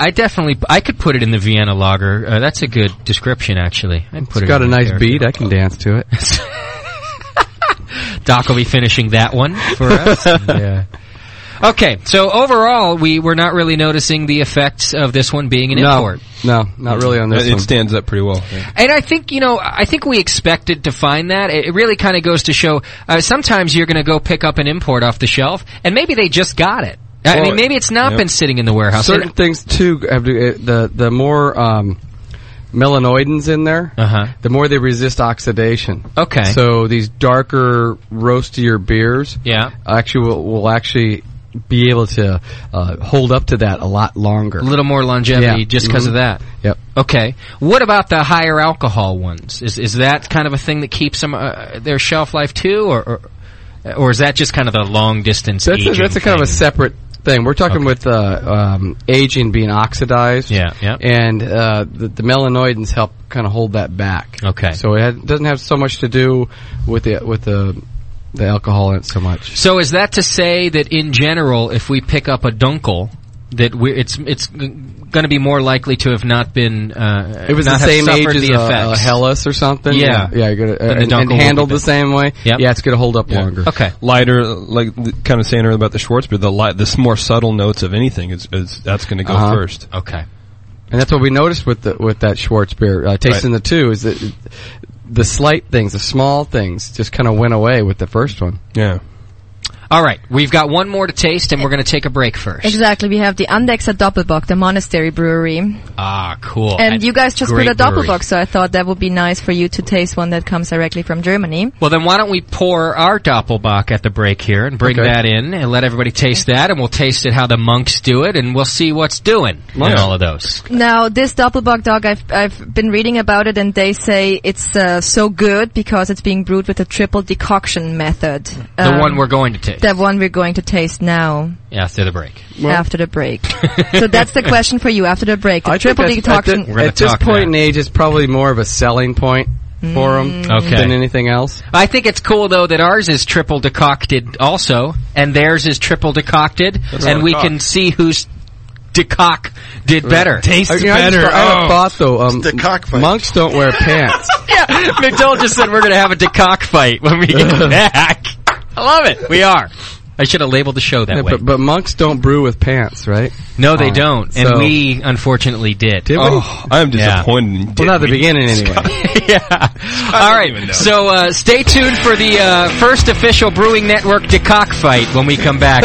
And hang in there. Another tune from our good LA band Buckfast and a word from Beer, Beer, and More Beer at the break. Hang in there. We'll be right back.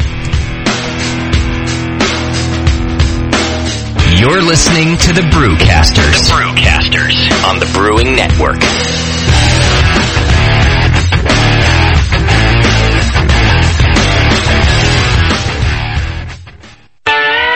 Did you know that not only can you order from More Beer online at morebeer.com and receive free shipping on most orders over $59, but you can also shop in person at their 2 retail locations located in Concord and Riverside, California. In fact, the Concord facility has grown to over 15,000 square feet to fit all the new products, expanded showroom, and new knowledge center classroom. And now, in conjunction with the Brewing Network, More Beer is making it easier than ever to keep up on what's happening. Look for the all-new More Beer Beer Monthly podcast at morebeer.com later in January. You'll learn about More Beer's history, sales and discounts on More Beer products, get to know team members, and hear coupon codes during the podcast to save you money. So go to morebeer.com or call 800-600-0033. That's 800-600-0033. And don't forget to check in later this month for the new More Beer Monthly podcast, a production of the Brewing Network.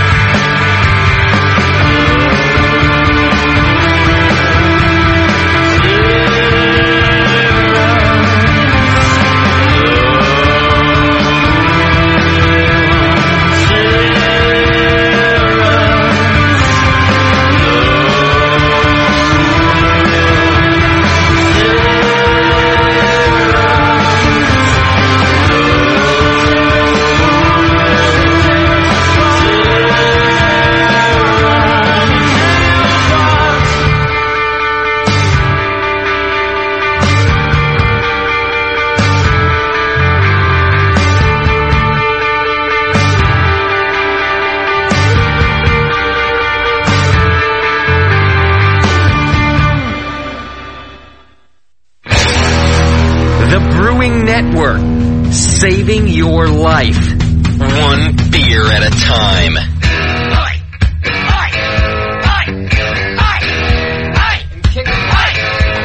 Kicking some ass while we're at it. It's the Brewing Network. We're about to have a decock fight here in the studio. Oh, yeah. It's Doc and I's triple decoction Doppelbock against the German triple decoction. And against one that I bought here. But there's still a German one. But still that a German one was on the shelf here. Well, let's try the German one first, right? We will. Just want to say that was Buckfast that you heard at the break there. The song the song is Tear Us Apart, and you can check out Buckfast. Just do a Google for them, but they're at myspace.com/Buckfast. Good music. And coming up in just a few minutes, our interview with Jim Cook, and then we're going to hang out with you folks in the chat room. So if you're not in the chat room yet, go in there, and then you can taunt us and tell JP he's a petard. Go there. All right, so what do we got here? Are we going to taste the German Doppelbock first that you delivered, or Doc and I? I want the German first. Yeah, ours is at, 32, 33 needs to warm up degrees. Oh, is it ice cold out there? No, you can just feel the difference. It's got to warm up, or you're not going to taste any of the maltiness out of it. So we're going to let that warm up, and we're going to try. And what's this brewery also, Daniela? It's the Monastery Brewery, Kloster Andex it's called. Monks with no pants. The beer is called Doppelbock Dunkel. Okay. And now I've had their Helles, and Doc, I actually shared one of their Helleses with you one night when you were here helping us build a cabinet or something. I pulled out a couple of Helleses. Yeah. You remember that? Yeah. The first one I gave you was from this monastery also, and really it was a great Helles. Yeah, I remember that one. Very clean, just very German. There's nothing wrong with it. It was pure German Helles. So this will be the first non-Helles I've had from that brewery. And everyone now has one in their hand. What's your first impression getting your aroma in there, Doc? I'm not getting a lot of nose out of it. Really? I get a lot of nose. No, not like the last one. You know what I'm pleased about already? I'm going to tell you right now that the little nose I am getting out of it smells similar to ours too. Which I was hoping it wasn't a weird flavor. So confused. I just smelled the microphone. I'm so confused right now. It smells a little alcohol, kind of a little alcohol-y in the nose. It does. Yeah. That's a sweet smell you're going to get off of that one. Like flowers. Alcohol has alcohol flower. A weird kind of sweetness and a weird kind of sweet taste too. Well, this beer has 7% alcohol, which is as high as it gets actually for German beers, I think. Even a Doppelbock. What? Yeah, Germans are really moderate, even for a Doppelbock. Mine start at 9%. That's why we love you, McDowell. Well, you Americans have the hammer in the alcohol. We don't. Well, my Hefeweizen started about 6%. Somebody's signature on our forum, when you sign up with a name, you can put it like a quote or something every time you do a post. His signature is like, "Why brew anything under 8%?" It's like, why bother? It's not an efficient use of space. Yeah, that's right. I don't disagree with that. Neither do I. You can water it down later, right? I'm looking on the flavor wheel for that. For what? That sort of alcoholic aroma that you guys are talking about. Go. It's kind of sweet. Mm-hmm. Yeah, that's what I'm looking for. But that's taste more, so. Because what's cool about this flavor wheel is it'll give you sort of the descriptions, and then it'll tell you what it is. So I'm looking for the sweet thing and how it compares. Alcohol's going to taste. It's how I find things in the supermarket. Okay. If I can't find where it is, what would it be like that would be next to it? So then I think, well, that's over there, and I know where that is, and that's why I find things. You lost me. Well, it's how do you find things? Look for the like stuff, and it's going to be on this flavor wheel in the same area. I see. Alcohol's going to taste estery, fruity, solvent-like, and hey, damn, there's alcohol. Okay, I gotcha. So would that be the part of the wheel that's aromatic, fragrant, fruity, floral? Right. Okay. Yeah. And if you get too much alcohol or high alcohols, it's going to taste like solvent. Or solventy, and that's why it is a kind of a fine line in between that too. Okay, it does have a very distinct floral thing going on. So in this beer. it's all kind of that. You get that taste thing, and then kind of look for it's kind of floral but kind of alcohol-y, and then you'll find it in there. And then you go to the wheel, and that's weekendbrewer.com/beerflavorwheel.htm. It's been around since late 70s. It's Dr. Morton Meilgaard who actually invented the thing, and people have been using it ever since. So if you don't know what the hell we're talking about the flavor wheel. And you're right, Doc. Now that I'm looking at the wheel too, and trying to pick out the actual flavors, it's like a pie chart is how the wheel works, and you find on the pie what it is you're perceiving, and then it'll tell you, it'll help you figure out exactly what that might be. And that's kind of right at the pie chart where the odor and the taste kind of overlap. Yeah, right where they meet there. Yeah. That's right. Okay, what else? Did you taste it yet? I did, and it tastes awesome. It's just plain awesome. Very flavorful beer. Let me see. Awesome. I'm looking for awesome on the flavor wheel. Well, that's in the German category. Oh. Look for German. It's right by Vigorosli. Oh, there it is. And aluminium. Thank you. Yeah, you're welcome. You're right. It is aluminium. That's what we scientists say, JP. Sorry, I didn't notice you without your lab coat on. I apologize. First it was we in the business world, and now it's we in the science world. Yeah. We say that. Oh, you uneducated tool. Etiquetted? Etiqueted. Or or whatever the preposition is. You don't have any etiquette either. Diseducated. All right. So Daniela's description is awesome. McDowell, what would your description be? And don't say tubular, please. Yeah. Well, to me, it tastes. It's not a very. It's on the low end of Doppelbock. It might be a little bit towards the high end, but still within, I think, traditional Bock. Okay. Yeah. But I think the mouth feels a little less than what I'm looking for. Right. Is it? It's almost a little on the watery side. So it's thin. Mm-hmm. Thinner than it should be. It's not a thin beer by any means, but we're thinking Doppelbock. Yeah. It's not chewy enough. I love that Doc's telling the monks they fucked up their Doppelbock. Yeah. We have only been doing this for 400 years, Dr. Scott. Dudes, get on the train then, man, because we're doing it right over here. come and drink some of this stuff. Nice. And on the train. Okay, so you're thinking it's a little thin. And, I'm not going to go so far as to say it's thin, but I will say, and maybe in some ways I'm agreeing with you, it does taste, it's hot, and there is a lot of alcohol in there, and I guess I would prefer a little more malt to help that out. Exactly, and I think that if it had more body to it, which would have been more maltiness, it would probably work that out, so it wasn't it masked the alcohol. Yeah. That is so interesting because to me this is a classic example of a Bock, of a Doppelbock even, and you guys, you are disappointed that it's not enough for a Doppelbock for you guys. I don't think it's disappointed, right? Are you guys disappointed? No. Oh no, it's a good beer. And I was just trying to describe it. But you say it's too low for being a Doppelbock, so I'm just saying it's interesting on how on the low end of it. And we're not disappointed by any means. We're just trying to describe it. Yeah. And if you're going to pull up a Salvatore or Optimator or something, this ain't it. Yeah. Although I still really like that we've got the nuts to sit here and say that the monks didn't do it right. We're like, hey, it's not an American Doppelbock, douchebag. No. Well, but don't you worry, they've only been brewing this recipe since 1455. It's not what the Americans expect the Doppelbock to be. And that's what I'm trying to say. It's interesting to me too that you guys have an idea of a style, and you drink it and you do it and you think that's the style, but in Germany we would have a totally different idea of that style, That's my only point. Well, I think it's because we've only probably gotten the higher alcohol in the chewier on the spectrum of the Doppelbocks, than this one, like we were saying earlier, because that's probably what survives the trip better. And most of what I know is Doppelbock is from home brewers. I mean, I don't walk into bars and say, "Oh, give me a 10-ounce pour of that Doppelbock."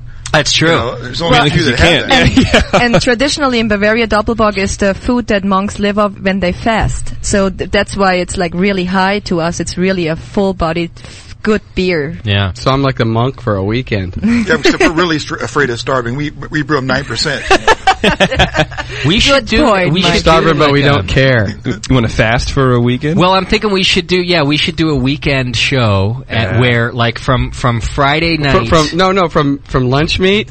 Yeah, there you go. From lunch, we start at lunch meet, and until we finish the show, Sunday night. Oh man, we don't do anything but Doppelbock. Oh, and I don't mean we have to sit around getting drunk. But what I do mean, you're hungry. I want something to eat. You have a Doppelbock. Yeah. I think I'm down to do that. Let's do that. I think my insides are pissed at me right now for agreeing to this, but I'm down. Yeah. My colon will hate it. That sounds like a nice little experiment. It'll be a good experiment, right? Jackass experiment. Yeah, we're gonna it'll sound like a hangover show by the time Sunday rolls you got around. a hangover? You have some more Doppelbock. Well, we have to do some chanting, of course, too. And we will. McDowell's right. Yeah. In fact, we'll have to have like a quarterly chants.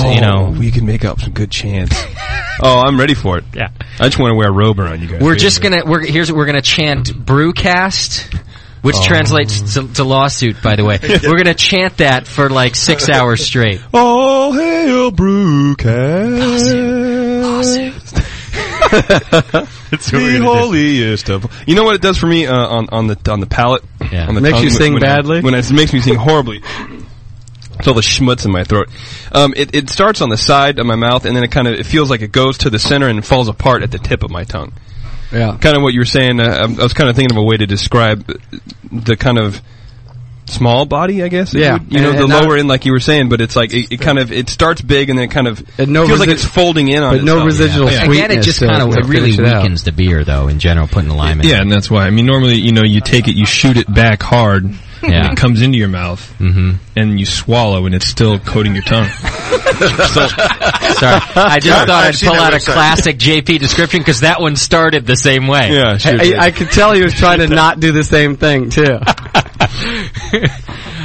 We got to keep things moving because I got to get to the gym interview. Okay, let's go. We have the Optimator still here, the Doppelbock that I bought off the shelf here in America. Okay. I use that for cooking quite a bit. I like Optimator. Optimator. I don't even know what. Optimator? Yeah. What does that translate to? The optimizer. What does that mean? Like the guy who makes That's things not the a best? word. Yeah, exactly. The optimal. Yeah. It's the guy who makes things the best. Gonna make you make your life optimal. Okay. The optimizer. Make your life optimal. I hope I'm the optimizer of something someday. You know, I want to be like the optimizer of what? Vagina. Let me interrupt this real quick. We've been working on it about 20 years. If you're not there yet, I'm not. Here's a serious threat coming through in the chat room. One of our listeners is saying, "I'm going to sue Justin for not making fun of lawsuits." That's a serious threat. It is a serious threat. Actually, the truth is, everything I've said tonight should be interpreted as a lawsuit threat. I'm actually have my lawyers working on it because you said hi to me. I always speak in code, and you can always assume that what I'm saying equals I'm going to sue you. Absolutely. I think we should talk to Chad's parrot Ralphie right now and ask his parrot what he thinks. I cannot count the times that I've been sued by Justin last year. Yeah. It's amazing. Yeah. Is that what you guys call it? Yeah. Well, she uses my name all the time. She says, Justin, do this, Justin, do that. And once I sued her, defamation. I said, that's my name, and you're using it, and I'm suing Unless you pay for it, you cannot. You can no longer use that name. Yeah. I have a trademark on Justin. He does. Timberlake and I have a deal. Not like Justin, let him use Justin. It. Yeah. Justin, Justin. And when I say, hey, how's it going? That's me just saying, don't fucking use my name. Just don't do it. Or I'll sue you. Yeah. All right, Optimator. Optimator is what we're drinking now, and this one is off the shelf here. So it may have suffered some of the transit woes we've been talking about. This one has. It has? It's not bad, but you can start to pick up the cardboardy, papery. In fact, extract. Instantly, the aroma is similar to the first beer that we tried, that we talked about having all those things. Yep. The Schwarzbier? Yeah, the Schwanzbier. The Schwanztacker beer. Schwarz. Sorry, Schwarz. You know what a Schwanz is. Just want to have our DeCock fight and get this over with. With the Schwanzbier? I gotta get to Sam Adams here. Can't believe I'm keeping Jim Cook waiting. Even in recorded format. He's pissed. Even digitally, we don't care. This is, I like the Andex better. Me too. I like the Andex much better. And I'll tell you what, Doc, with the exception of the body, because ours has a thicker body like the Optimator, I think ours is more similar in taste to the Andex than it is this Optimator. Optimator. Daniela said Optimator. Optimator. Oh, neither one of us is right. When did it become a French beer? I don't understand. What do you think? Am I wrong in that ours is more similar to the other one? Would you say no? I haven't really had ours. Oh. At all? Not really, no. Oh. I guess you don't know yet then. No. Which makes me right by default. Yes. Yeah, there you go. Just like the only time I get to be right. This one tastes very perfumey. You can't sue me. Oh, that's not what you said? No. Sorry. But I will. It does have a bit of a perfume. Well, that's not floral. It's kind of resiny. Floral, but kind of resiny. Right. Is that guy in the chat room really going to sue me? I think so. Nervous about that. He threatened the lawsuit already. You'll lose your pants. Literally threatened it. Wonder what he's going to get from that. Your pants. The chat room. Yeah. I don't even have pants anymore. I got rid of those. Give him a t-shirt. They're probably going to take me away from you. It's like the only thing of value that I have. Well, you got the dog. Hey, you got the bub timer. No, I got those sweet Igloo mash tun and hot liquor tank. In fact, and I'm being serious, those are some value. And I don't mean like high dollar. So you're going to hold a shotgun at the door if they take those, but Danielle is okay to go? Here, take the girl. Leave the mash tun. You pretty much got that right, Doc. Take her, don't take the mash tun. Ozzy got those for me too. Ozzy and his lady. Yeah. He figured you needed that. They have sentimental value. Because shortly after I got those, I duct taped him to a window. Oh, thanks, Oz. Mac McDowell, your impressions of this beer?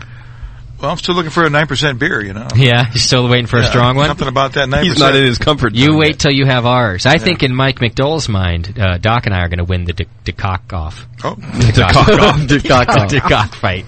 I knew you were mad enough. All right, let's go right into ours then, and let's try that because I got to get to this interview. I still think it's a little cold, but... And then, by the way, we got a lot of homebrew to taste at the end. It's going to be a late night. I'm going to sue you guys for a lack of appreciation for German beers, that's for sure. And I know I'm going to win this lawsuit. I think you will. This isn't about saying, good, it doesn't matter, I'm going to sue you. Yeah, fine. Nothing else matters. I have a limited liability corporation. You can't get. You know, at 7% we're drinking pale ales, and we need something like to get our attention. You know. Yeah. All right, let's try Doc's and Justin's brew here. I think our listeners are going to sue us for boredom. Yeah, really. That would have happened a long time ago, I think. Well, your beer has a nice nose. Ours is the best so far. Very balanced, perfumey, but not overly so. It is. And I'll tell you what, I didn't think so until I had the other two, but right now, I'm liking mine better. Good. I like the Amdex the best. It's certainly cold and refreshing. It's very hot. It's cold and refreshing. It's kind of hot on the tongue, alcohol. Yeah. It is. But nice malt. I like the malt a lot. It's very, very... All right, I like the beer, but don't be nice to me. Give me everything you think about this I just said, it's a little beer. hot, a little high alcohol. And that's all you have to say about it? Yeah. Okay. Have I got, is it 8%? I don't know. It's, well, let's see. It started about 10.85 and got down to 10.20. Wow. That's a pretty good drop. It's a big thing. Yeah, We're not dicking around, McDowell. 9%, something like that. So you got good. I like it. I like the little sweetness that's there, which is, to me, appropriate. It's great. So, what you know of a Doppelbock, and this one's obviously fresh, no transit problems here. Would you put this in a Doppelbock category? Oh, certainly. Yeah, yeah. And it stands up on its own as a Doppelbock, or I don't think it's 9 or 10%. That's the problem. That's where I like to. You like them right up there. Then I icebox it and make it a 14. But we have one. Ooh. We have. Yeah, Doc iceboxed keg, right? I iced one of these kegs. So, yeah, we have an icebox for this. You two think alike. Have you brewed a Doppelbock, McDowell? Yeah, I just took one out of the fermenter yesterday. Oh, is that right? Mm-hmm. Okay. Your first time doing one or no? No, I make one for the last 4 years. You have, okay. Keep trying. Yeah. All right. He's won Best of Show a couple of times for his icebox. The icebox. Ah, okay. Yeah. And what's, real quick, how do you make an icebox out of this? You basically make a bock, or Doppelbock, and then you freeze it. Okay. And then you rack off the liquid, because only the water freezes. And the water has no alcohol in it, and then you take everything else, so it concentrates the flavors, concentrates the alcohol. Okay.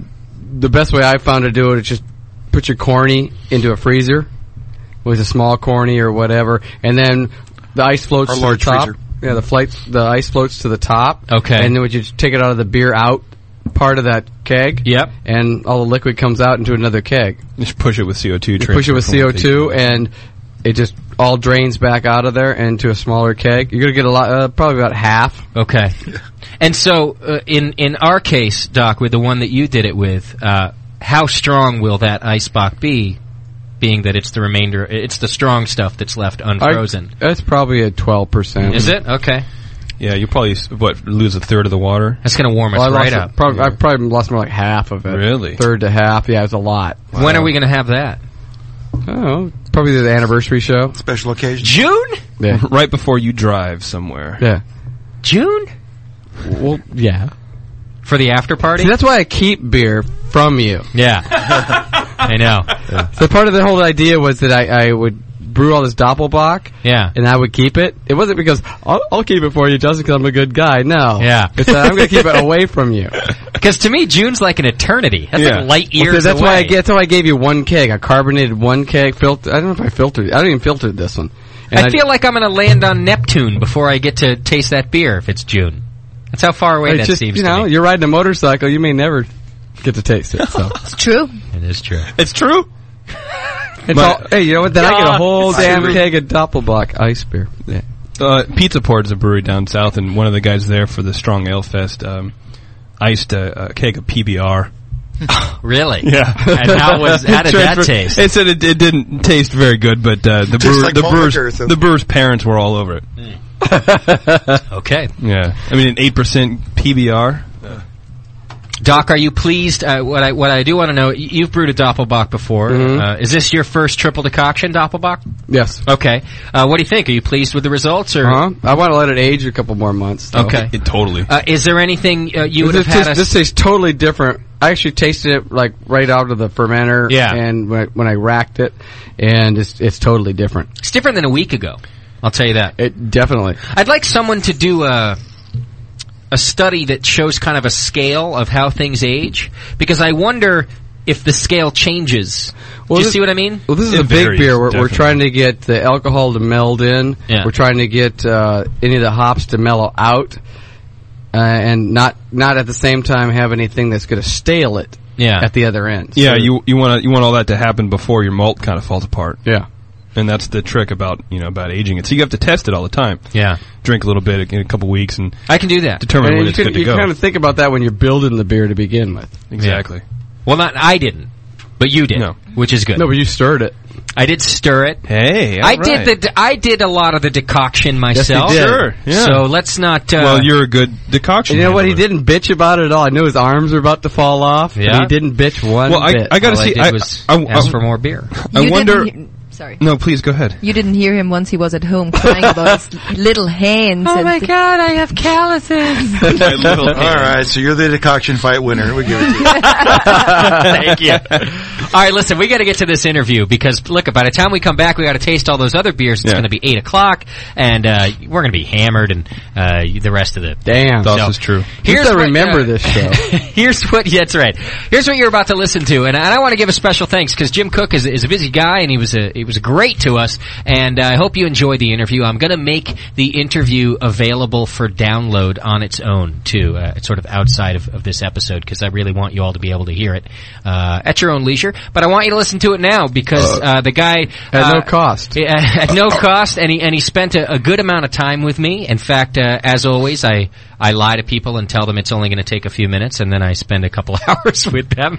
And got a good hour out of Jim. And I'm telling you, you'll hear in the interview how excited he is about beer. And it's good to know that somebody who has that much success in this industry is still as giddy and geeky about beer as we are as homebrewers. He really is exactly the same, and to me that was just a really good thing to find out. So this is Jim Koch, an interview that we did just about a week ago from Sam Adams, otherwise known as the Boston Beer Company. Us brewcasters are going to meet you in the chat room. Give us just a few minutes to have a leak and fill up, and then we'll be in there hang out with you.